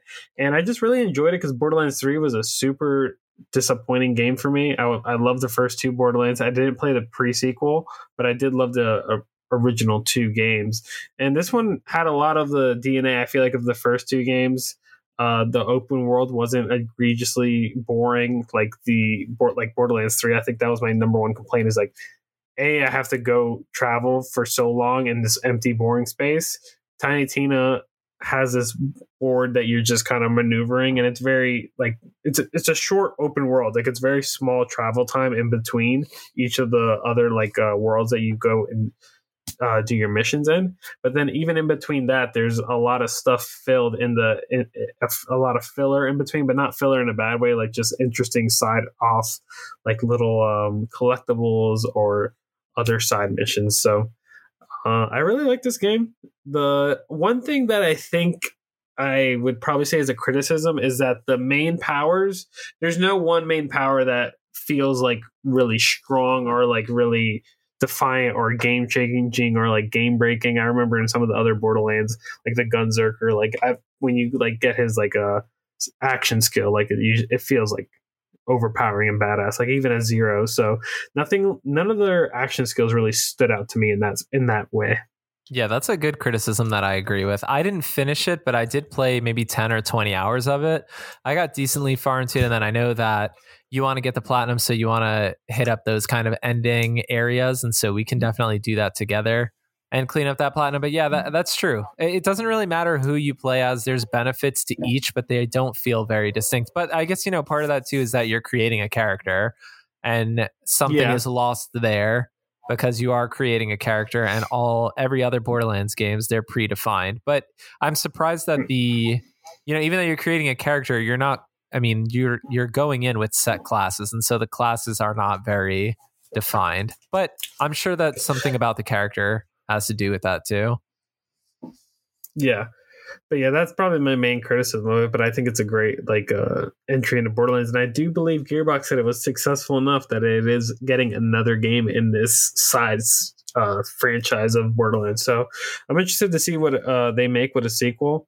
But yeah, I'm also very close to the platinum on this game too. I think I have like 90% of the trophies. I'm just missing like the last roguelike there's at the end when you beat the game, there's like this roguelike element where you just keep on running through these dungeons and increasing the level cap and like getting harder and harder dungeons to get better and better loot. You have to get to level 20. I think I'm at level 15, and it gets kind of difficult, especially when you're doing it by yourself. It's kind of hard. Yeah, fair. But you want to get into your number 5? Yeah, I'm gonna try to let you guess it. See if you can guess it by this beautiful song that I'm about to sing you. If not, then people listening, maybe they'll know it too, because Liz heard this shit all the time.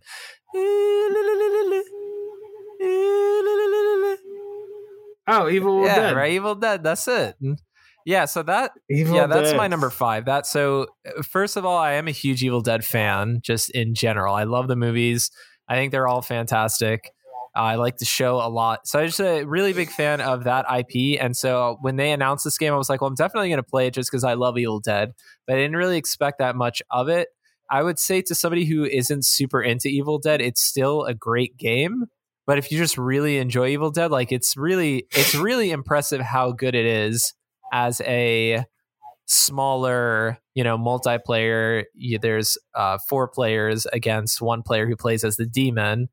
And I don't know, I feel like it's really unique. Like you play on a big map, and if you're playing as survivors, you have to walk around and do these objectives before time runs out or the demon kills everyone. And playing as the survivors and playing as the demon is both fun. And the trophy list took me a long time, but I enjoyed it, all of it. And then I did it on PS5, and I think I'll probably do it on PS4 too. I know the only thing that transfers is like to hit max level. That trophy will auto pop because like your save is to your profile name.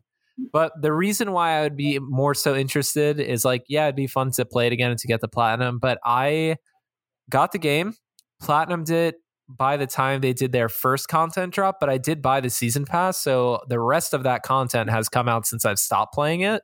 So if I'd hopped in it now, there'd be a bunch more survivors. There's more maps, new demons, new weapons, all that kind of stuff. But it's a really fun game. I really, really enjoyed it. Yeah, you definitely, that was like your game of the summer. I jumped in there a little bit with you, and it was definitely fun, but I don't have the love for the franchise Evil Dead as much as you do, so I can understand you as somebody who liked the game. I think it did, if you're a fan of the franchise, it did a lot of things well. It has a lot of little weird side things, the items and everything. Like if you are a fan of Evil Dead, this is like, it's just tickling. It's tickling you right. Because it's really good. It's really good fan service, but not in a cheap way. It's not just like here's a throwaway line. It's like these survivors and their abilities and stuff like that are kind of exactly what you would think. Like this is going to be this character's strength, and it's nice to see that because it all makes sense. And every character has a skill tree. The skill trees are the same per class, so each character falls into a different class. But they all have their own unique abilities and they all feel distinct, and the demons all feel distinct. And so, yeah, and it's just really fun game. Definitely something that I would hop back into and do all the rest of the content that has come out since then. And then go ahead. I was going to say the Evil Dead classes that you were thinking about are leader, warrior, hunter, and support. Yeah, exactly. And of course, just like any of those games, it's fun following when they're making characters better or making them worse, and you're following a tier list and who's the best right now and all that kind of stuff. I'm a big fan of that. And I'm also, if there's a game that is competitive and it's like matches, if it's good enough, it can really sink its teeth into me, because in my head, every game of Evil Dead is like 15 to 20 minutes. So I'm like, okay, well, it's not that much of an investment. I mean, come out the other side, I've played more than 100 hours of it, but it's just going into it, I'm sitting down like, this isn't that big of a deal, And so I can get really caught that way. But yeah, no, really, really good. I mean, I don't have that much more to say on it. I could talk about it for a really long time, but because it's a multiplayer game, it's kind of like the things that I would say would be kind of lost without talking with or playing it with somebody. Context. Exactly. It's like a lot of context stuff. It's like the criticisms I have are it's kind of buggy, or it was kind of buggy when I was playing it. And there were maybe some times where I wish there was another demon at launch, but then again, I know that they were adding more, and so I'm sure that it's like a very well-rounded product now. But even then, it was still way better than it had really any right to be. And so it just came out in May, and it was kind of like there wasn't much else out. Its only real competition that month was Sniper Elite 5. And so it's like they're so different. The Quarry. The Quarry too. Was the Quarry early May or was that June? I thought that was June. I think the Quarry was May. Let me double check for you, but you can continue. But either way, yeah. So Evil Dead, fantastic. Loved it. Really good care of the IP, and then unrelated, but Evil Dead Rise, the next movie, they posted a poster for it, and it's supposed to come out in April. But unless you have anything else to say about it, whenever you're ready, you can go ahead and hit for you, it's going to be your number 4, I believe, right? That is correct. And the Evil Dead did come out June 10th, so I'm a fraud. You mean Quarry. I'm sorry. The Quarry, my bad. The Quarry came out June 10th. But my number 4, speaking of metas, speaking of just multiplayer and spending hours playing a game, is Call of Duty Modern Warfare 2. Same spot. Number 4 for me. My number. Oh, yeah, really? Same spot. Look at that. We're in sync. That's awesome. So Call of Duty Modern Warfare 2. I enjoyed the campaign. I thought the campaign ended on a weird note, but overall, that middle section of the campaign is really, really good.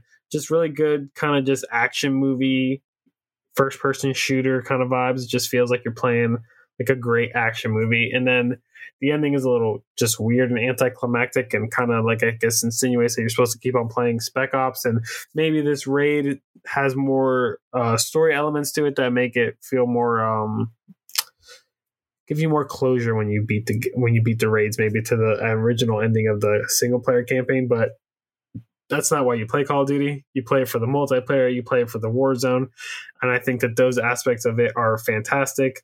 I love the multiplayer leading up into the Warzone. I love spending time in there, just, grinding out the guns. The way they have the guns leveled up now is a little bit different. I think it's different enough where you feel the change as somebody who's been a veteran of the series, playing it for so many years. But it's not too different where you're like, okay, once you understand it, you're like, okay, so it's just kind of, the developers are basically telling me, let me play with more than one gun. They've kind of forced your hand a little bit to just not stick with your M4 and that's it. So I kind of like that, because then that you try out things that you wouldn't try out usually. And then on the Warzone front, I think that Al Mazrah is a huge upgrade from Guerrera, and even an upgrade from Verdansk. Even though I do love Verdansk, I do have a lot of nostalgia for Verdansk. Spent a lot of good hours, got a lot of good years on that island. But Al Mazrah, I think, is really hitting, and it's a great map. A lot of different terrains, a lot of different vantage points. The one criticism of this game, it is the buggiest Call of Duty I have played.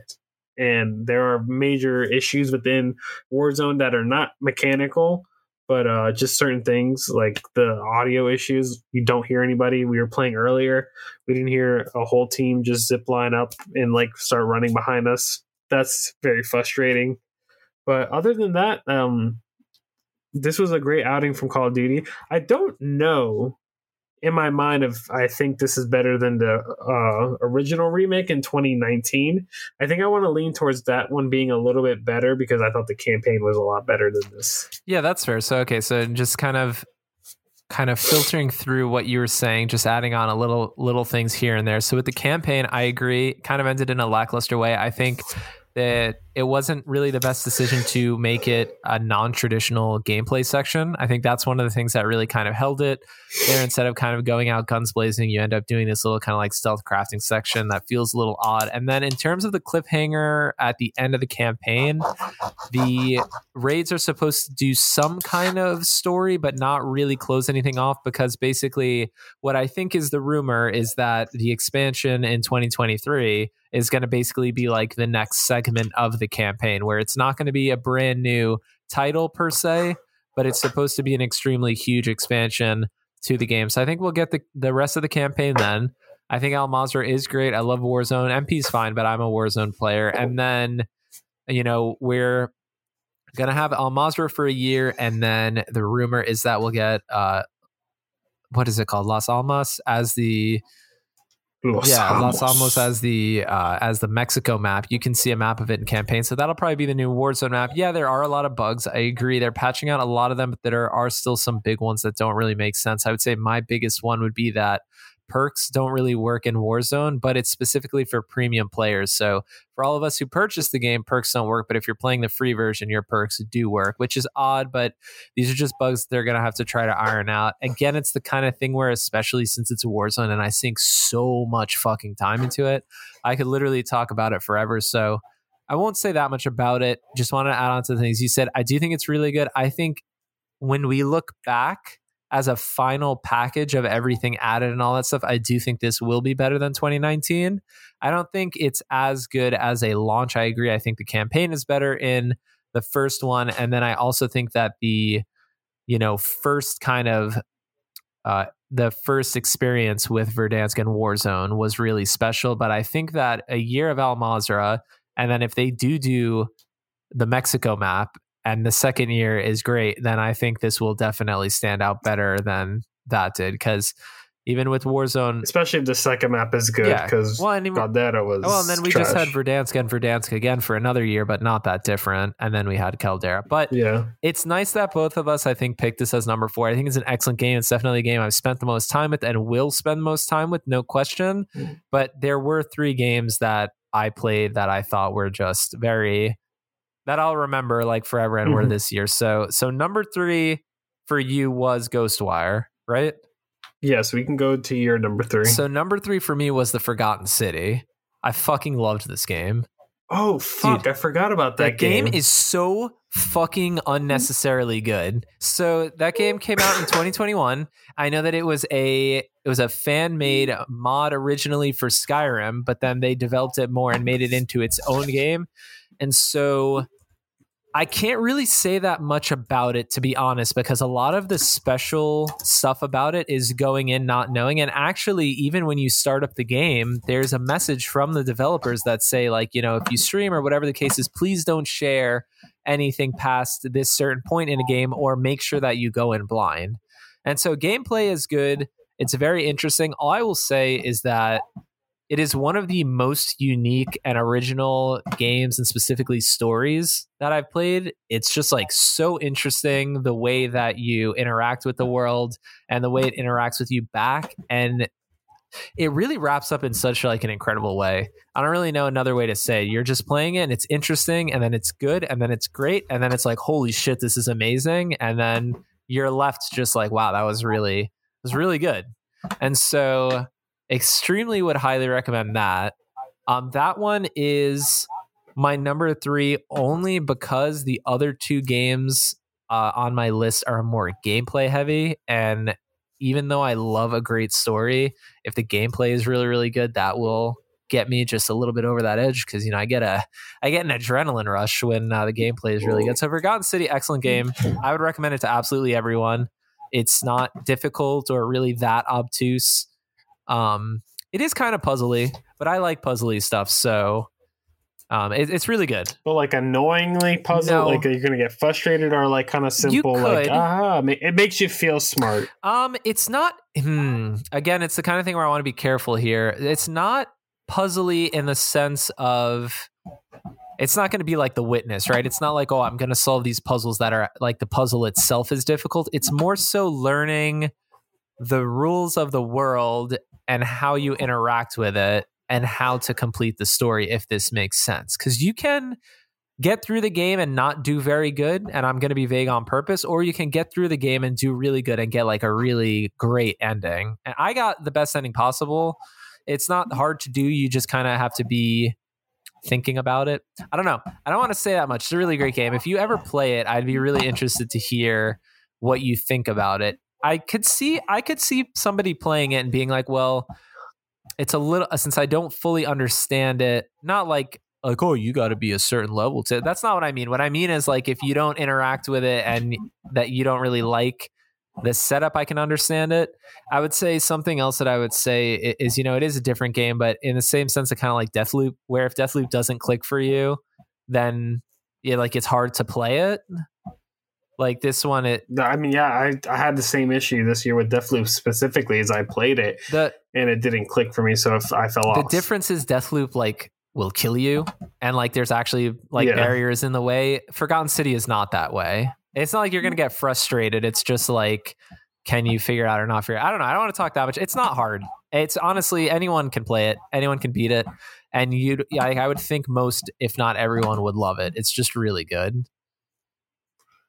Yeah, I might have to give this a try. I completely forgot about this game. I remember when you played it because you like loved it. But yeah, so good. That was a shocker for me. What's your number 2? My number 2 is technically the highest rated game I have from this year is God of War Ragnarok. This is the sequel to the highly anticipated 2018 God of War. It was a game that I wasn't really that excited for in the beginning of the year. Wasn't really looking forward to it at all. And then a PlayStation State of Play happened before its release. I would say like maybe a month or two before. It would probably be like 2 or 3 months beforehand because I had enough time. So I watched this trailer for God of War, and it inspired me so much that I actually replayed the first one before going into the second one, which I thought was a really good experience for this game. I'm kind of noticing that with Sony first party games, it kind of makes sense because they try to make their games like movies. What's the best thing to do before seeing a sequel? Watch the previous one, so that way you'll be as fresh as possible in your mind. You'll pick up on little nuances. And I did that with Last of Us, and I did the same thing with God of War. And I think it paid off in both aspects. But it's great. I think it builds on the combat in interesting ways without changing it too much or making unnecessary changes. The story, I think, is...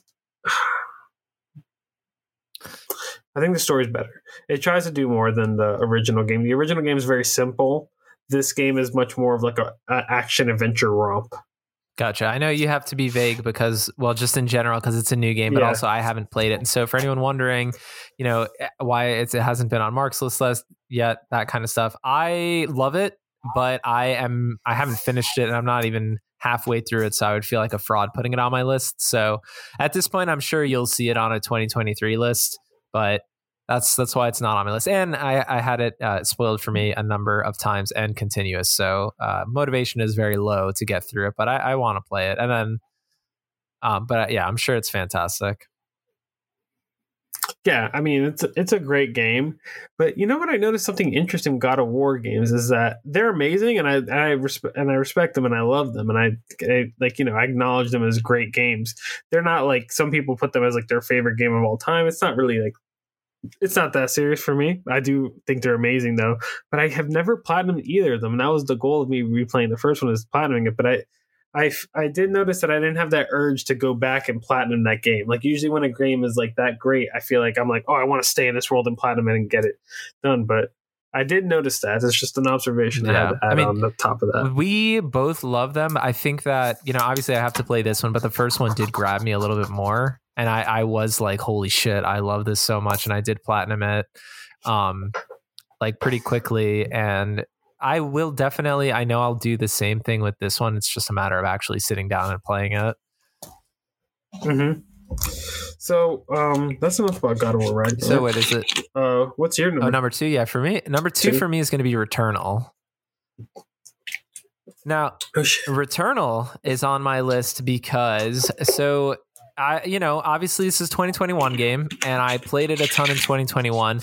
But I figure per the rules that we're going on, it is fair game for this because technically I wrapped credits on it in January of 2023. And because you do kind of have to play the whole game to finish it.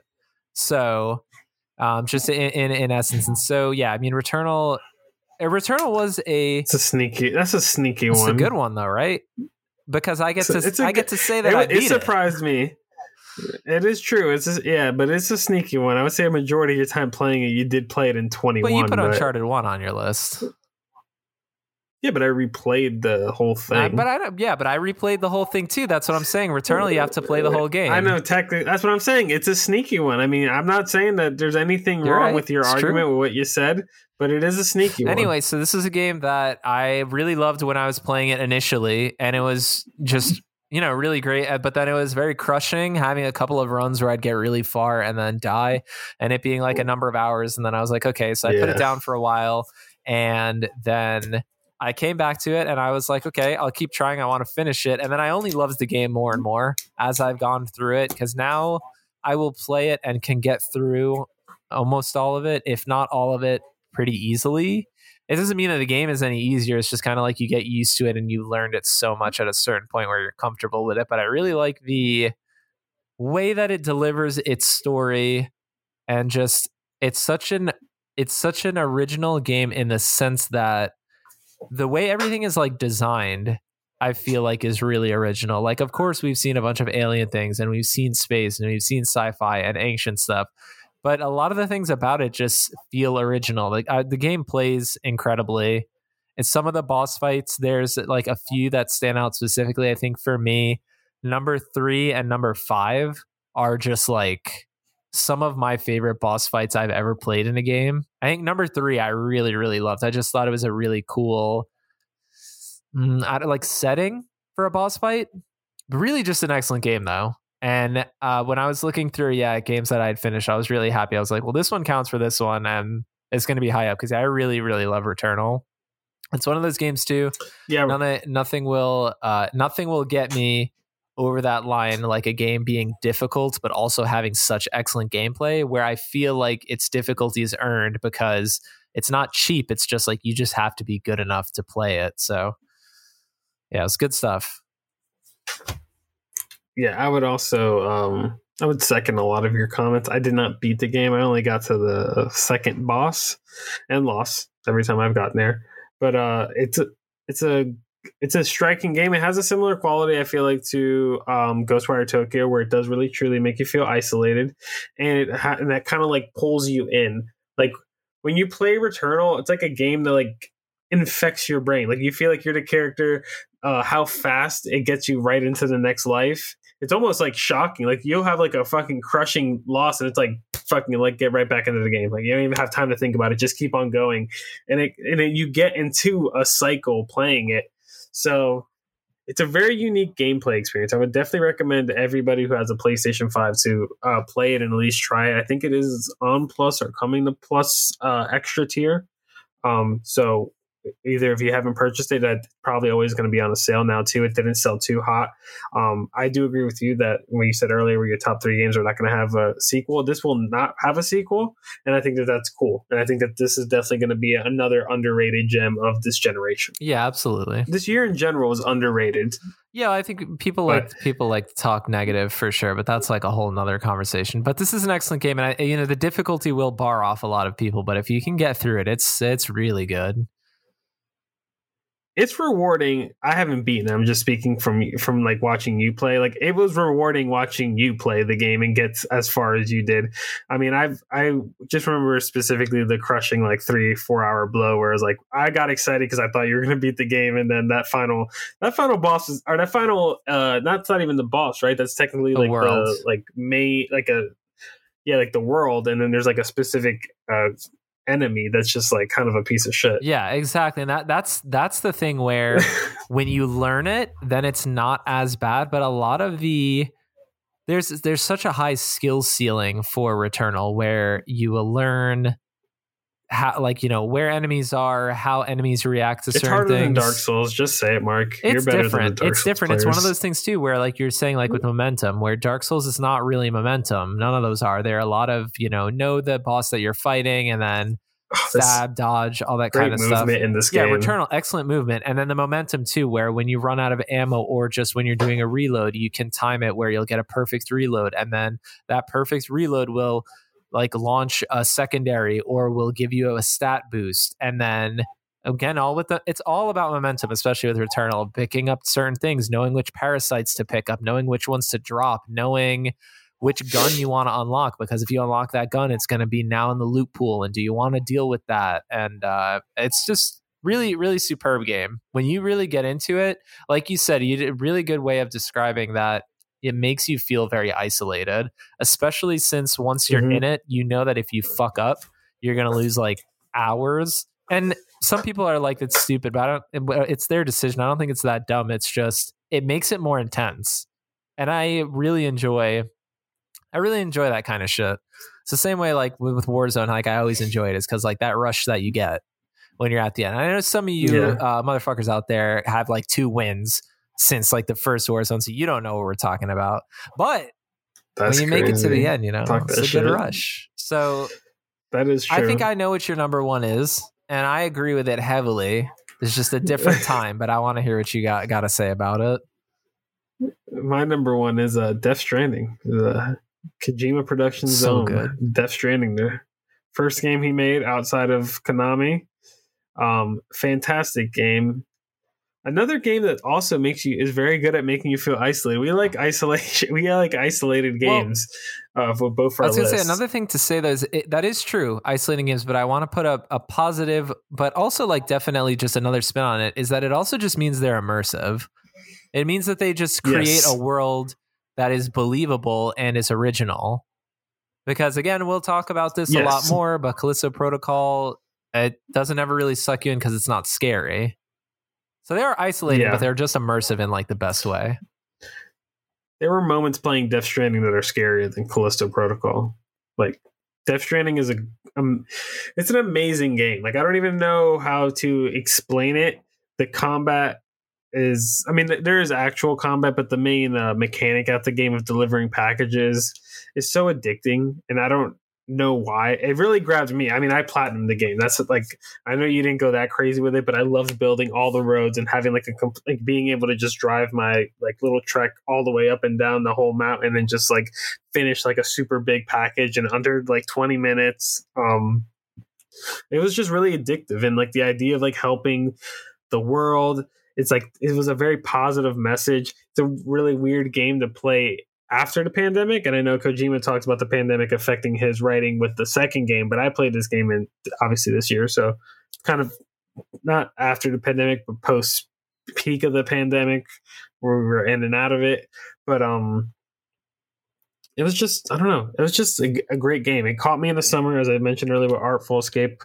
It was a sad boy summer, so it was a perfect game to just kind of play. You get in your head, you just start thinking about things. Like you become, like you said, it's immersive, so you become Sam Porter. You're just like trolling around a mountain and just hanging out. He's like just whistling to himself and just talking to himself.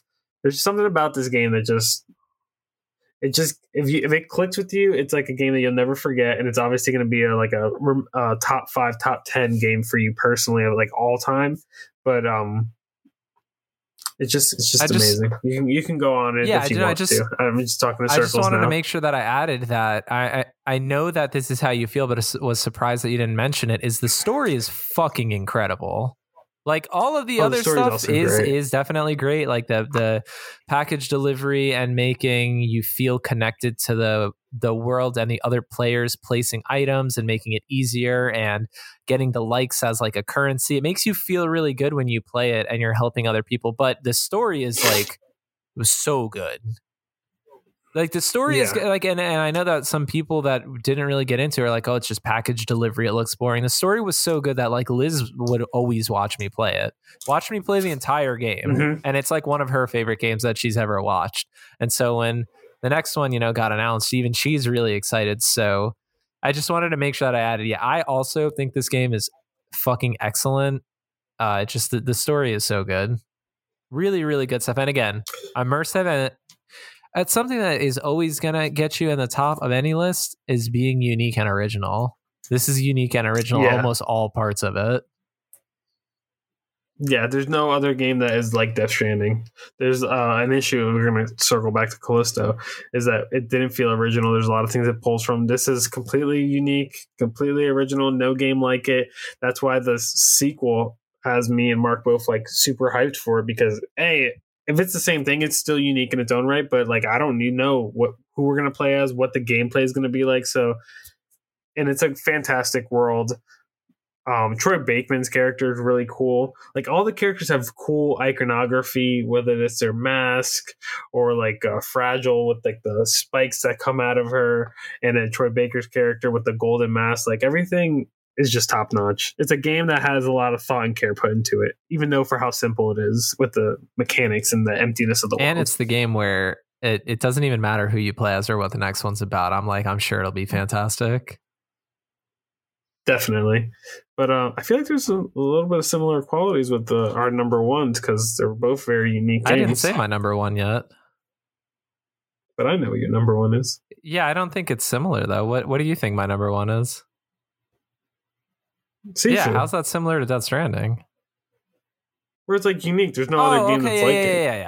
Yeah. It is original. Sorry, my bad. I thought you meant it was similar to Death Stranding. I was like, huh? Does he think it's something else? No, I meant it's similar. I know. I meant that it's similar in terms of they're both original. No, you're good. Yeah, I mean, totally agree. Yeah, Sifu is like such an easy, obvious choice for me. It came out and then just completely sucked me in, like just a complete rabbit hole of just like it's all I would play. It was the kind of thing where it was all I would think about too. Just like you know how your brain will work on puzzles and situations that you have to solve even when you're not actively doing them.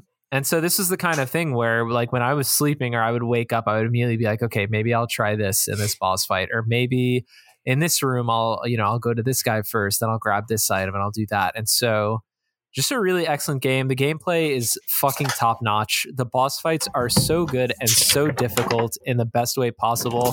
They're not cheap. They're just like, you just have to be good enough. You've got to follow it. You've got to have good Twitch reactions, know what's going on. And then it's got a really interesting mechanic of just that when you play, you start the game young, and then every time you die, you age. And as you age, you have less health, but you also do more damage.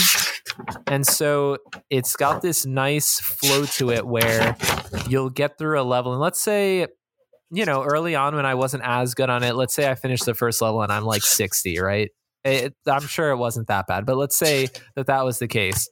Well, okay, then I can replay that level, and let's say maybe I beat it, now I'm 40. And so I'll go into the next level at a younger age. And so it got to a point where I would get through the whole game or close to the whole game, and I would be like, okay, but I can just do a little bit better. I could just do a little bit better. And so then I would get to the point where like I would do the first level without dying once. And then I'd be really young going into the second level, or really young going into the third.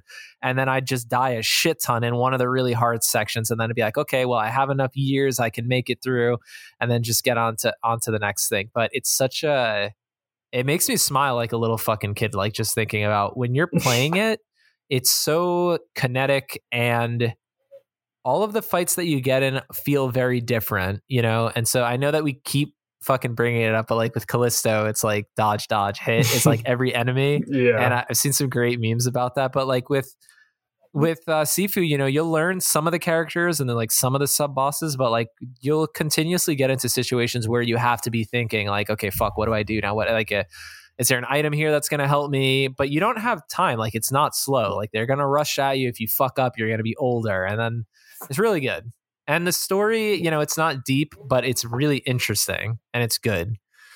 A really cool art style, very unique, very pretty game.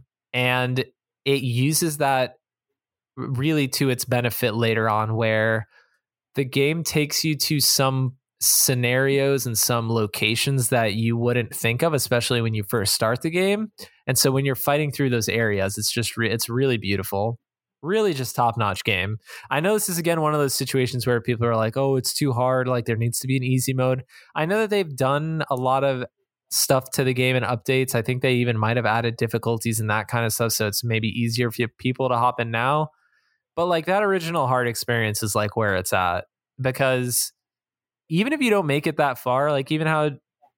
Like Joel, I don't think has really tried Sifu that hard yet, but even with Returnal, like even when I was like, I can't get far in it, you still appreciate it because you're like, wow, I know this is a really excellently built game. And so, yeah, Sifu is easily my number one, no question. It would be my game of the year. Elden Ring would never be a contender just because like, I'm probably never going to get far in it. But even if I beat God of War, to be honest, I still think Sifu would do it just because Sifu is like so special to me. So good. Yeah. I mean, after hearing you go on a rant about it, I want to actually like download it. Like the way you talk, every time you talk about that game, I'm like, fuck. Like I wish I haven't given I have not given it like an actual shot. I had like 3 beers in me and like played the intro and died 100 times, and I was like, I don't like this game, but like I haven't given it a true like actually try to get into it shot. And that's the thing where it is frustrating. It is frustrating when you die a lot. You're going to die a lot because you can get it's one of those kind of things where like if you get to an enemy that will fuck you up, they will fuck you up. And so like if you don't stick with them and kind of just go toe to toe with them, it can really put you down really fast. But one of the things that's nice is, Returnal is a little bit more destroying because you're like, damn, that's hours that I got to do again.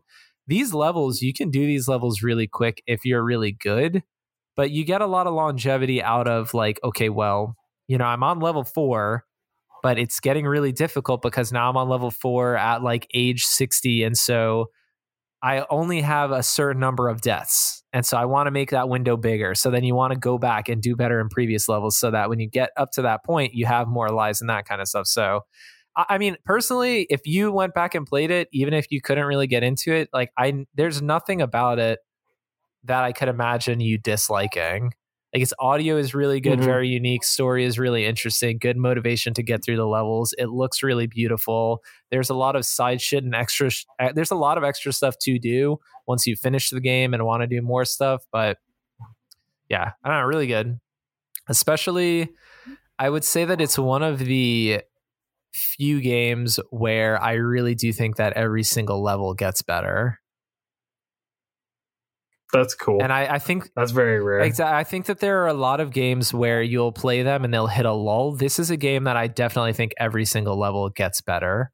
Every level gets cooler or more difficult or just like something about it. And it shows a really good restraint where when it starts getting crazy, it doesn't go too crazy and it pulls back a little bit, but it gets crazier in other areas. And then like, it's just, it's really good. Really special game. I really wish that more people talked about it, but I feel like it's kind of like Returnal where it's just like not enough people got through it to talk about it. And then we end up having fucking Stray, which I did platinum as a game of the year contender, little fucking kitty cat game. Dude, I saw somebody. Yeah. Sorry, this is a side tangent. I'll be quick here, but I was at Target and I saw somebody wearing a Stray t-shirt.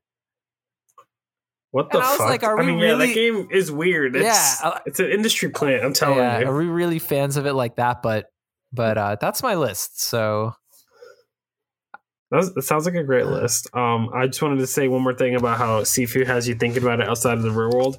These are, I just flipped up my notepad where I had my games written on it. This is DS Roads. These are me writing down the actual materials I need for Death Stranding Roads and crossing it out physically on notepad and paper. Oh, yeah. That's good stuff. So when the games grab you like that, that's what gets you at that number one spot. That's what is always going to be your most memorable game of the year. I agree. If you can get one, you're lucky. I love that kind of stuff, man. So good.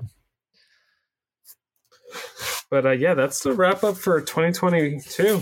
That's the official cap on it from Go for Bronze. We have covered our favorite games of that year, and now we're ready to explore what the new year has. Definitely a lot of fun options. Yeah, check out all the games that we mentioned. Form your own opinions on them, check them out. But go ahead, obviously start at the number ones. Don't be cute and be me and try to start at the number 10s. Start at number ones. There's no point. Play Death Stranding, play Sifu, and I like that our list is varied in the sense that you're going to play, God of War and you're going to try Elden Ring, but there are these other games that you might not have tried that you want to give some attention to. Death Stranding is really special, and obviously Sifu. I think they're both very good lists. But that's all we have for you, boys and girls, and everybody. Have a great night.